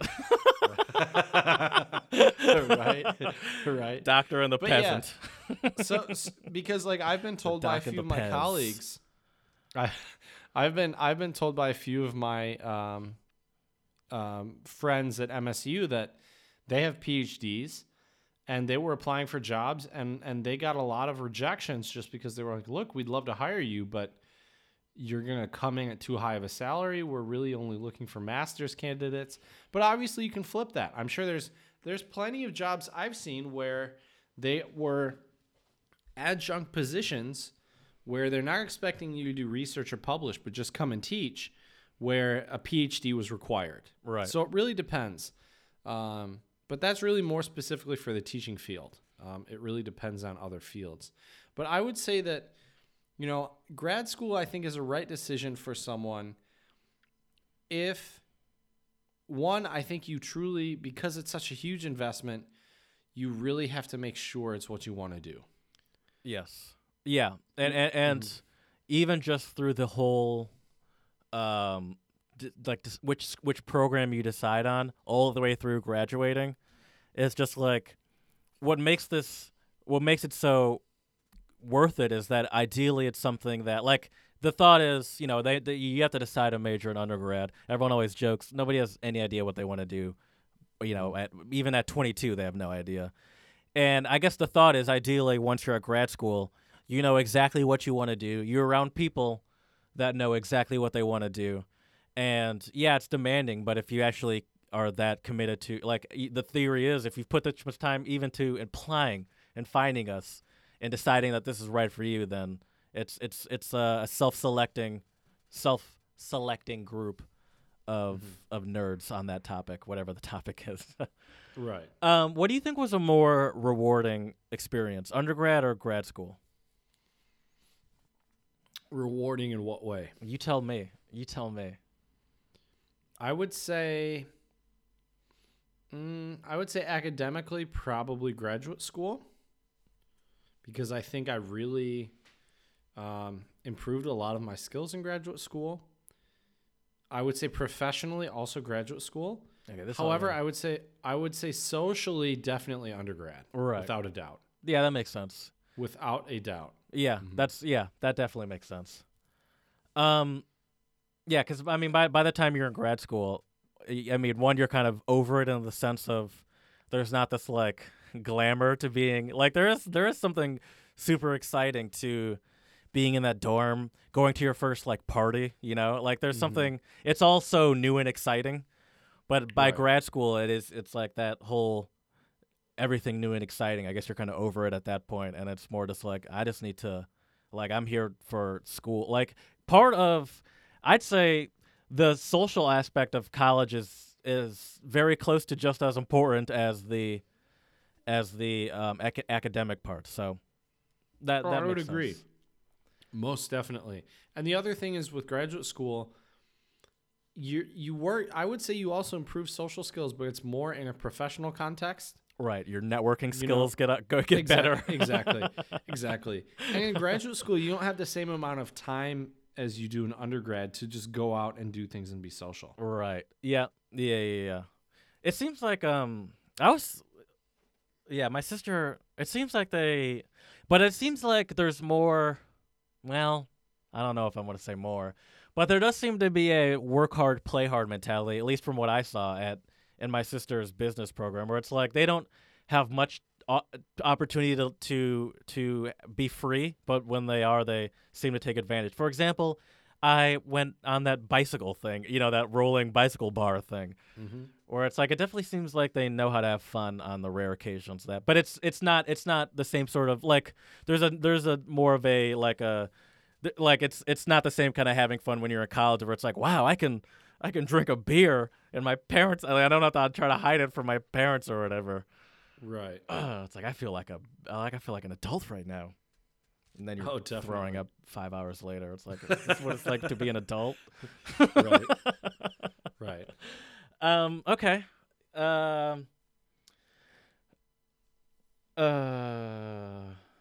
I can't determine if work experience or an advanced degree is more valuable to me.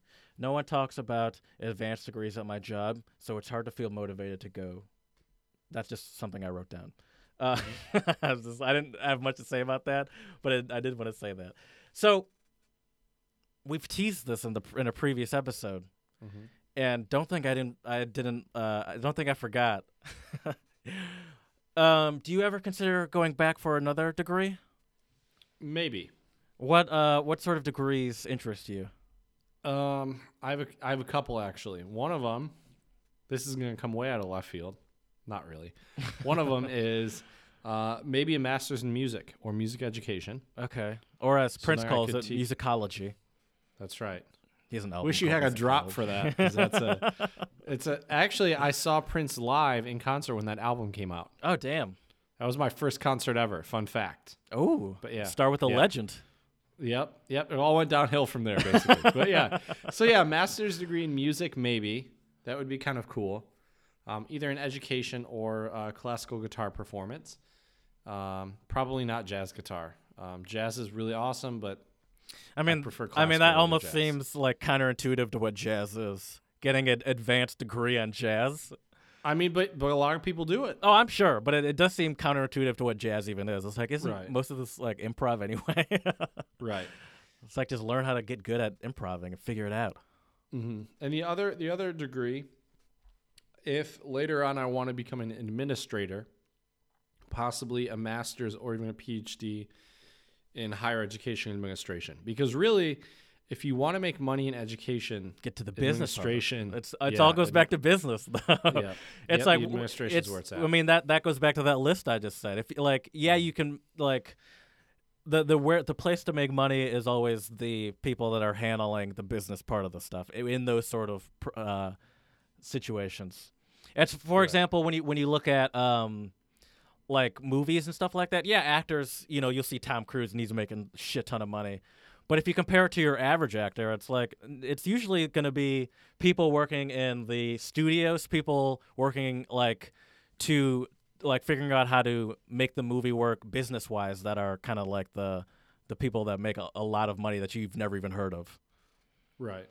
Oh yeah, definitely. So those were some degrees I would probably consider. Have you considered doing a program abroad? Mm-hmm. How does that differ in application and even like as far as school, is it the same? Like once you're in is it the same? I'm not really sure. I mean, I know you need some type of letter of recommendation. I would imagine you might have to take the GRE, and Which I you've already think there's done. like a 5. Yeah, but I think there's like a 5 to 8 year window where they want you to retake it again. Oh God. So I might be closing in on that window fairly soon. Oh, that would be awful if you had to take that Uh-huh. again. Right. You have to restudy. But it depends though, because like if I went back and studied music, I don't know what the requirements are. I know for music you need to audition. Right. So I need to get my chops up again. I've been playing guitar almost every day, but haven't. I don't have a classical guitar here with me, so my classical guitar chops are not where they need to So be. you have an acoustic guitar with you though. Yeah. What's It's the a difference steel string. between? Oh, the strings is what's the difference between a classical and acoustic and just your standard acoustic? The strings, the body size, the fingerboard. Okay. Yeah, it's all different. And we'll maybe cover some of that if we do an episode on like different music styles or something like that. Okay. Cool. But yeah. So yeah, those are the ones though that I would consider. What sort of schools are have you thought about? Well, I mean these have all just been kind of crazy ideas. Right. I mean that's why I wanted to clarify. I was like I'm not expecting that you've done any sort of intense research into this. I mean, I have some friends who I studied classical guitar with at Albion. One went to the Cincinnati Conservatory of Music. Oh, I think it's so Cincinnati. sorry. It's a really good school though. Right. Worth it to be in Ohio. Right. I also the other one. I have a friend that studied at the University of Toledo, and Wow. that was All right, also Ohio. a pretty good program. What's up with Ohio in this music? I mean, I guess they do with the Rock and Roll Hall of Fame as well. Right.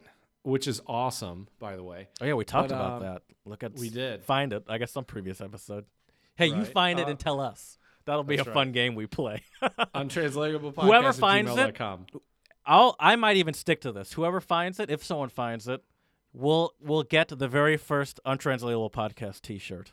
There, I said it. All right. It's Tell out us there. what episode and give us like a minute marker. There we go. But I'll yeah, pay for and it. also I also didn't Wayne put you on for buying some Also- random person a T-shirt. also Wayne State I think also has a program as well. See, the problem with classical guitar is most places that offer a master's in music, it's either for music education, which is way different. I would like to do that, but you have to learn a bunch of different instruments, and it's a whole different process. And a lot of places, if they offer a music degree for guitar performance, it's usually jazz guitar, not classical. So you have to be a bit more selective. Yeah. I feel like Classical there'd be way guitar is kind of a more of a niche. dying breed. It is, sadly.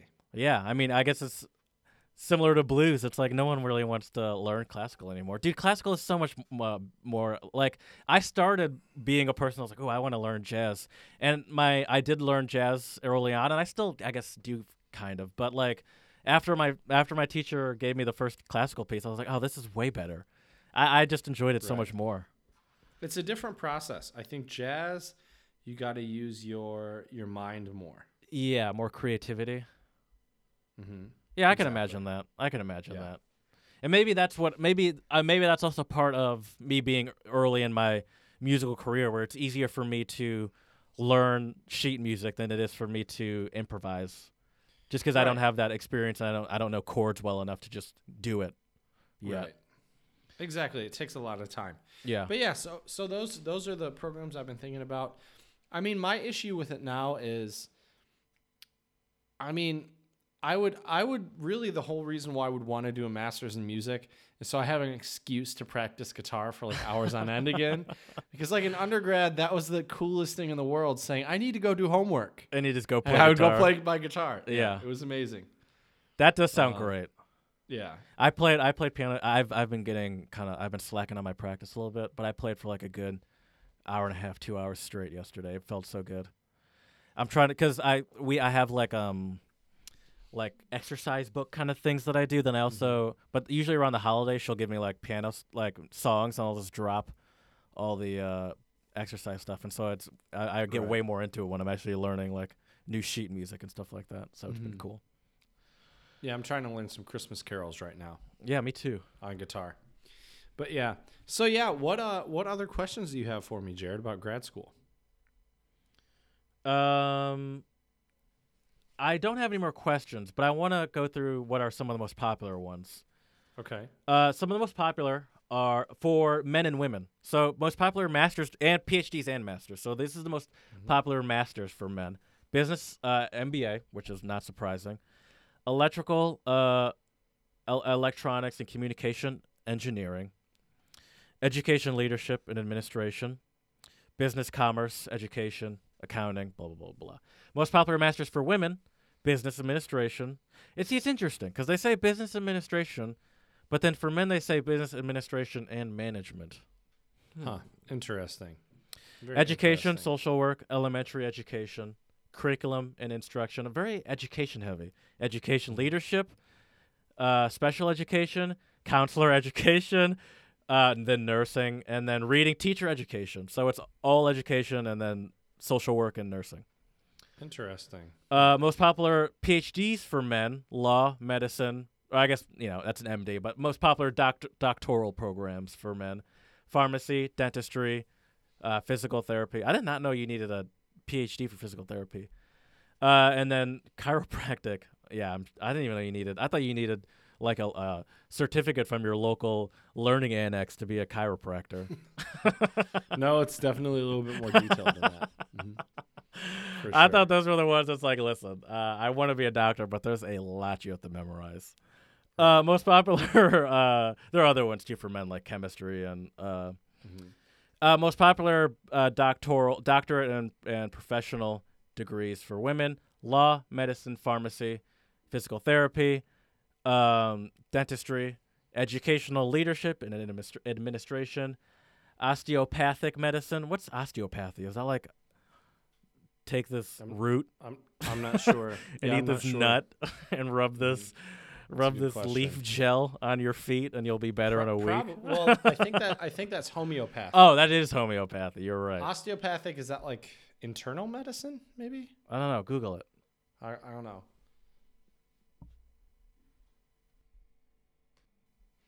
All right, so looking at it on Google, osteopathy is a type of alternative medicine that emphasizes manual readjustments, myofascial release, and other physical manipulation of muscle tissue and bones. Practitioners of osteopathy are referred to as osteopaths. Its name derives from ancient Greek bone and sensitive to or responding to. It sounds like almost a combination of chiropractic and chiropractory and physical therapy. Yeah, that sounds about right. Okay, well, that's all right. Okay. I don't mean to shit on chiropractory, but I've heard often that it's kind of a hoax and a kind of a flawed form of something. I don't know, maybe. I don't think so though, but that's okay. That's a topic for another time. That would actually be really interesting though. Different cultures' views on medicine. Yeah. And healing. That'll take that like real really research good. though. Mm-hmm. You didn't even know we were doing this topic until a couple of minutes before we started. That's true. See, Jared, that's what grad school teaches you is you realize you had to turn in something or you have to talk about something that you completely forgot about and you have to do in a very short period of time. I mean, you're killing it though. I will tell you this though. One skill I definitely learned in graduate school, because you have to do so much reading, is I've gotten really good at finding the important parts of yes. a text. My job now requires a lot of reading of articles and stuff like that. Mm-hmm. And I've noticed it's made me a very good skimmer. Granted, doing it on the computer is even easier than doing it on like in a book, because I have hit Control F. Exactly. Dude. I have the crutch of Control F. F. So it's even harder when you're just straight up skimming. But I've gotten very good with my Control F terms. Right. For our not so savvy computer listeners out there, Control F it's the find function. Right. Which has definitely helped me out too. So you type in a word or phrase or something, and it'll show you wherever that word or phrase, whatever you're typing, it'll show you where that shows up on the page. Right. And that saved my life quite a few times in graduate school when I was writing a research paper and I had forgotten the page and I needed to cite my sources. Right. Another good thing about Control F is also the replace feature. So say you want to change one word, or you're Definitely. like, ooh, I should have capitalized this word. You put in the word, then wherever that word shows up, it's like, no, make it this word instead. And boom, everyone. We changed 300 and blah, blah, blah times. Like, oh, hell yeah. That's kind of satisfying to see that. Oh, definitely. Definitely. Okay. Yeah. Anything else you want to share about your grad school experience? Yeah, I guess what the one takeaway I'd like to give all of our listeners is that if you do decide grad school is the right thing, take care of yourself. It's very easy to always be wanting to read, always wanting to study, to work on your lesson plans, to do whatever. You need to develop the ability sometimes to say no and to take some time for yourself to do other things that you enjoy. I gained a little bit of weight when I was in graduate school because I wasn't working out enough. I don't want to say anything. I wasn't eating very healthy. I'm just kidding. I didn't even notice. Right. I mean, it wasn't a lot, but some people also gain weight because of the stress. It's very stressful. You will sometimes feel like you have imposter syndrome, meaning like I don't deserve to be here. I mean, I feel that already, and I haven't even started. Right. Exactly. And so you just have to really be open to the idea of looking out for what's best for you, not only academically but mentally, physically. Right. Everything like that. Don't sacrifice mental health for your program, because then it'll only cause your work to suffer in turn. If you your obsession becomes a little too unhealthy, which seems very easy to do. Mm-hmm. Oh yeah, and it took me a while to learn that. And the other advice I would give any of our listeners out there considering graduate school or even undergrad is you need to also set aside time, either if possible, get a part-time job, join a sports team, right. Do something so you have to be somewhere at a certain time because it will make you more disciplined to really make full advantage of your time. My first year of graduate school, I would just screw around too much in my teaching assistant's office. I was sitting by all my friends, so it was really easy to just talk to them. I'm a pretty social guy. I enjoy talking to people, and so I had to really discipline myself. Okay, this is work time. You work hard, then maybe you can reward yourself with like 5-10 minutes of being social. Exactly. Yeah, no, I like you played soccer every Friday, and I think for someone like you, especially who we're talking about how it's easy to get obsessed with the school and forget and not focus enough on your own mental and physical health. Someone like you take your lifting and your exercise very seriously. And for someone like, I mean, this is important for anyone, but I think once you get into the habit of being someone that works out on a regular basis, I think you're almost doing yourself more harm by thinking you don't have enough time to lift for an hour. Because especially for you, who it's so ingrained into your schedule, it can really mess with your mental awareness and sharpness and sort of just your own overall mental health if you're not exerting that sort of excess energy. Right. But here's the thing. What's that? In grad school, I never lifted consistently, which was awful. Right.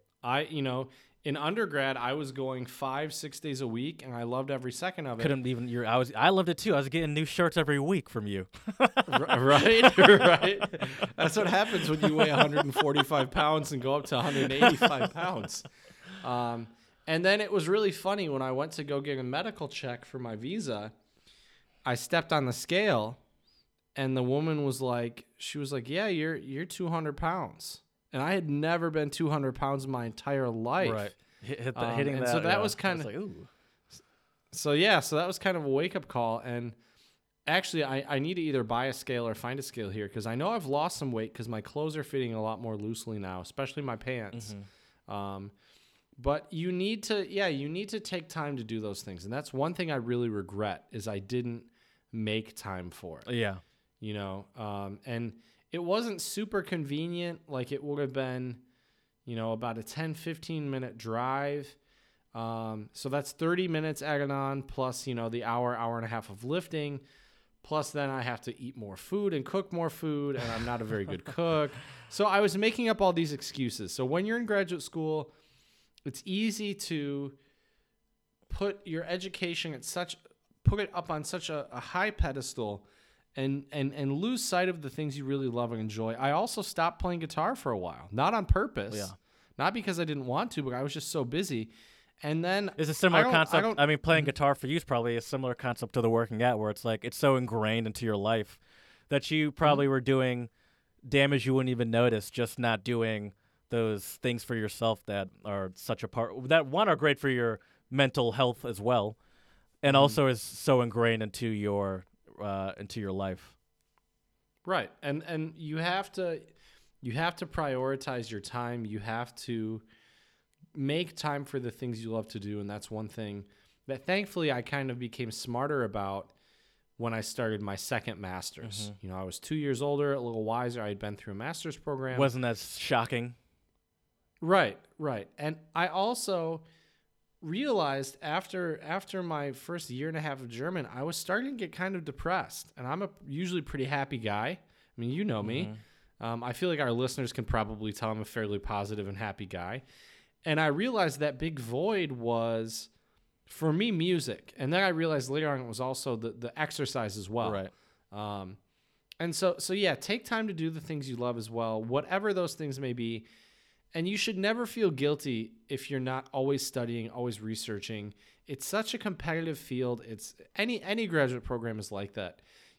And sometimes it's also really helpful to make friends outside of your graduate program, because when you're I love all of my friends I made in grad school that were in my programs. Don't get me wrong.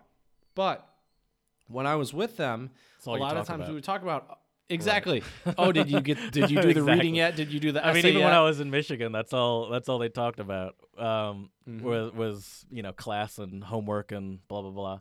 It doesn't bother me. I don't fault them. I totally get it. But yeah, right. Did you had friends outside of the program? Mm-hmm. Okay. Yeah, some of them were fellow grad students. A lot of them were people I met through soccer, which was really great. The one thing I wish I would have done was also meet some musicians. Yeah, that were but it's gonna be hard really if you're good. not playing yourself. Also true. And then if you don't have a lot of time to go rehearse or jam. Right. Thankfully, when I was in my TESOL program, my really good buddy Ian, he was a really good guitar player, and he would come over. It was really great because we would just forget about everything and just jam on guitar for a couple hours. Yeah, that sounds like fun. I want to. Now that I'm starting to learn how to play piano, on my bucket list of things to do is jam with Chad. Oh, nice. I hope we can make that happen sooner or later. Me too. Hopefully more sooner than later. Me too. Definitely. Philly's on my list. It's probably easier for me to travel with the guitar than for you to travel with, That's a with good the point. keyboard.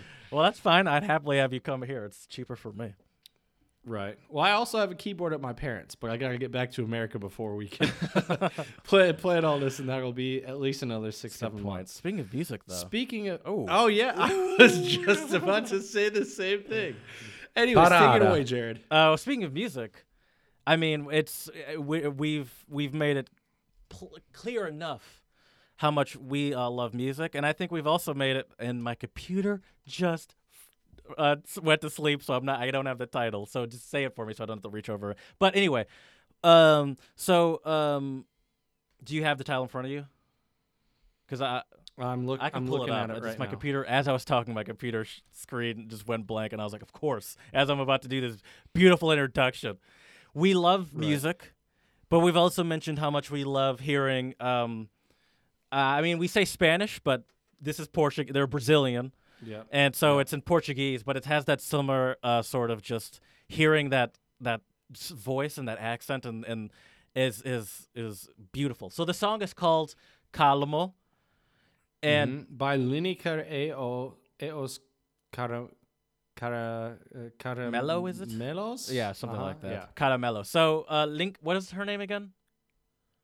Lineker? Yeah, so it's Lineker, however you say that as a Brazilian speaking Portuguese. And she is the singer, and then the Carmelos is like the band that is playing for her.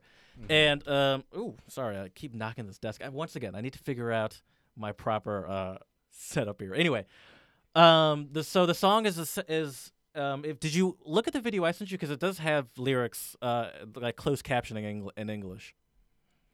Oh, are you serious? It does on the video I sent you. Oh my God, I didn't even realize that. And so the song is called Calmo. It's a very calmly played song, and it's beautifully sang by Lineker. And she's essentially, from what I gather just by trying to read the lyrics along to the song, is that she's talking about essentially recognizing the beauty in the world, but also in a specific significant other girl, and recognizing qualities, and essentially, I don't know if calm is talking about the need to relax, but more just the beauty of the calmness within the world and this person is the sense I got. Right. And I love the band. I just the vibe is great. And it's like a, what would you call that? Like a tenor voice, maybe? Maybe alto, you'd say? I was thinking, I'm listening to it right now. Yeah, maybe tenor. Oh, it's baritone? Not is very that high. what it is? Baritone or tenor? Which one's lower? Baritone. Okay, so tenor is what I would stick with then. Right. But it's just got such a nice vibe to it. Yes. It seems like if you were to if just so you know, calmo means calm down. Okay. Not just calm. Calm down. Okay. Is what Google Translate says. Okay.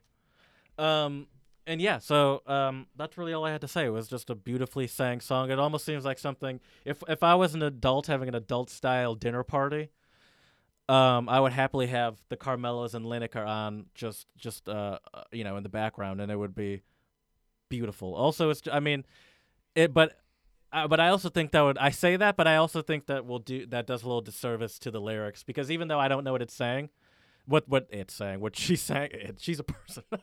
Even though I don't know what she's saying, just listening to I enjoy hearing sort of the passion in someone's voice, and I think that, for example, I downloaded that Tom Misch album. Tom Misch used to be a was a previous song of the pod, and I think he is also. You can kind of hear the passion in their voice, and I don't know what that is because it's a quality I can't really put my finger on, but I feel like I can always notice it. Right. Well, and I think also Brazilian Portuguese just has this cool sound to it, kind of calming sound. Yeah. There's another really amazing artist called Soy George, and he was on Life Aquatic, which is a great movie. But he does. We almost watched that movie one time. Remember? Yep. Yes, we and did. Then your dad yelled up and told us that there was a Jimi Hendrix documentary, and we dropped everything. Yep. Worth it. Worth it 100%. But yeah. But Soy George is also. He has an album where he does David Bowie covers, but he's translated them all into Brazilian Portuguese. And it's just acoustic guitar and voice. And it also has this kind of chill vibe. Mm-hmm. Obviously, it doesn't have the really nice, like kind of slow grooving drums or the horns in the background, but it's just great. And the hook, I think, is great. Yeah. So where check she says like I don't know what I believe the word is actually somebody, but she says like Changi or something like that. I enjoy hearing it. Yeah. But yeah, it's really great. So check that out on our Twitter. For sure. And it will also be added to our YouTube channel as well on our playlist. Yeah, check that out. There's I listen to that from time to time. I do too. It's a cool playlist, and this is a great song. Thank you very much, Jared, for the awesome recommendation. Yeah, my I really pleasure. enjoyed My it. pleasure. Well, Jared, I didn't have a useful phrase for you today, but I figured since sometimes it's good to have something that's a little apropos to our topic. Mm-hmm. So today our Czech word is studovat. Okay. Which means to study. Okay. I mean it's obviously not but that sounds English. Like it has relations to the English word. Mm-hmm. I could kind of guess that before you said it. Right. Exactly. But yeah. So anyways, it's time. I don't have some jokes, but I do have a couple. You know you're a grad student when. Okay. So I thought are these fun. As the kids would say, #V relatable for you when you read them? I would say. Okay. Yeah, for sure. Okay. So you know you're a grad student when the concept of free time scares you. I mean, that's true. It's like, you like if you that's always what I've noticed. It's like if you have free time, you're almost afraid of it. It's like, no, there's more studying to do. Right. Or you know you're a grad student when you consider caffeine to be a part of the food pyramid. I mean, that's just life. I mean, that's definitely a grad student thing as well. But, dude, I drink coffee like it's water. Although I have sort of gotten out of the habit of drinking it every morning before work. But, like, for example, I woke up at 9 o'clock today, and for me to, like, get going at 9 o'clock, it's like, I'm going to need some coffee. But, yeah. Right. Sorry, you know you're grads. So you're good. You're good. It's all good. I've already done too much talking today anyway, so I appreciate it. You know you're a grad student when, and I've done this before, you know you're a grad student when you've brought a scholarly article to a bar or pub. Oh, jeez, that sounds so douchey when you hear it. Like, do you just, like, sit down and read it? Like, Sometimes. Like if you're just like that's the best you can do for a relaxation where it's like, I want to get out of get away from my desk in my room, yet I also want to like have a drink, but I can't get away from actually working, so I'm gonna just go to a bar and read there. Right. I know. Yeah. I get it. Yeah. I think that's at least a good halfway step to, trying to not just trying to switch up grad school every now and again and not just get stuck into that K-hole. Exactly. And you know you're a grad student when you have accepted that guilt is an inherent feature of relaxation. Oh, jeez, that sounds awful. I can relax nowadays. Well, it's kind of harder now with podcast and piano, but I can still get down to some guilt-free relaxation pretty easily. Right. And I can too now, but in grad school it was much more difficult. Right, now you're a working man. Exactly. My last one is, you know you're in grad school when you find yourself explaining to children that you are in the 20th grade. Is that what it is, the 20th grade? Probably somewhere. Well, if you're a PhD student, I guess it could be 12th grade. College would be 13, 14, 15, 16. Right. So I guess your final year of some 17, programs could 18. be like if they're 4-year programs. So I was in 18th grade when I was graduating from Germany, and 20th grade with TESOL. So I there guess you that's go. true. Right? And I have a couple other funny ones I want to share. So top 10 lies told by graduate students. Here we go. I'm fine. It has to be number one. Right. Top 10 lies told by graduate students. No, really, I'll be out of the program in just one more year. Number 2, my job prospects look really good. Oh, that's depressing. Or I'll just finish grading and then I'll start writing my dissertation. Oh, God. I'm not even in grad school, and this is almost like just from my time in college, this is giving me like reactions. Right. And then I want to also give you a couple top lies told by teaching assistants. Okay. Because that's a part of graduate school. Also, as well. relatable for you. Definitely. Number 1, my other class or my other section is so much better prepared than you guys. Have you actually said that to a class? No. Oh, okay. But I you would think never say that. Oh, for sure. Number 2, you can call me anytime. I'm always available. I have definitely said that before. And then regretted it. I mean, thankfully, none of my students ever called me at weird times. Okay. They actually never called me. It was always email. Okay, yeah. I think I would tell them you can email me. No, that's anytime fine. to Yeah, of avoid course. that. But then you can also get to it whenever you want. I had a friend that was ex, to be fair, that was a middle school teacher. I brought up the middle school teacher before, and her students had her phone number, and they'd call we'd be at a bar on a Saturday at 8 or 9 o'clock, and she'd be like, "Oh, one of my students is calling me. Hold on." I was like, "What?"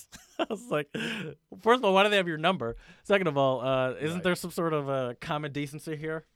Listen, kid, I'm trying to get drunk to forget about you specifically. Right. Okay, I think this is the top lie told by teaching assistants.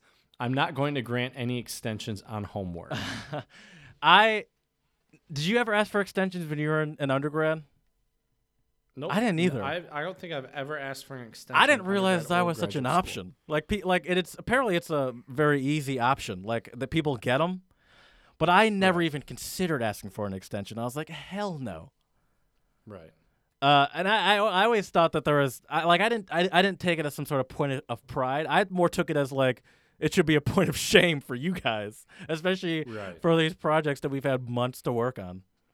Oh, I would agree. I would definitely agree. I mean, yeah. So anyways, I hope you and our listeners have enjoyed some of the, if you're a grad student, those were I fun. thought those were pretty clever. And if any of our listeners out there would like more information or have any questions, they're welcome to contact us, Untranslatable1 on Twitter. Mm-hmm. Although then you'll need to give me a heads up since you're our Twitter guy. Untranslatablepodcast@gmail.com. Shoot us an email if you have any questions about graduate school. Also, untranslatablepodcast at Instagram, not Instagram.com. Don't know where I was going with that. But yeah. Untranslatable podcast on Instagram. Exactly. So let us know if you have questions. I would love to help you guys out because I think grad school can be a great opportunity for you.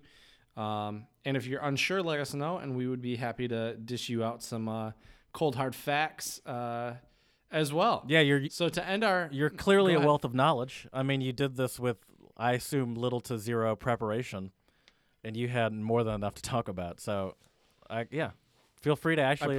I probably could have said more, but yeah, feel free to ask Chad questions, and then I'd love to hear him. It'd be great. I'll happily tell him to either check our email or check our Twitter. Exactly. One or the other. Yeah. But anyways, I'd like to end. I think this is a great quote for anyone who's considering grad school.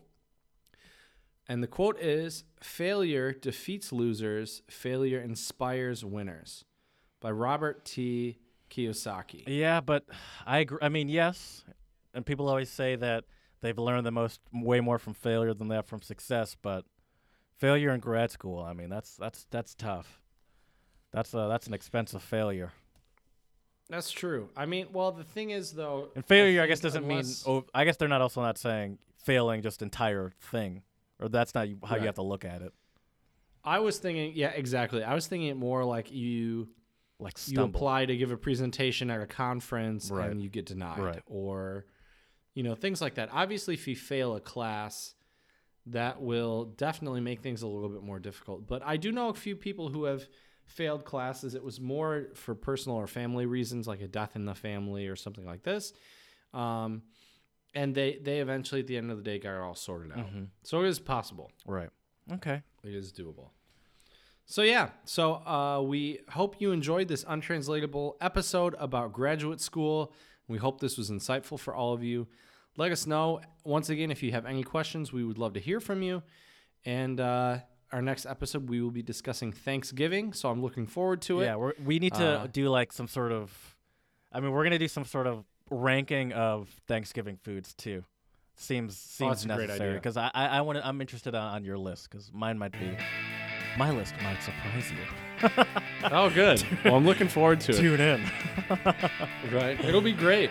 Well, we appreciate your support, and we look forward to talking to you next time.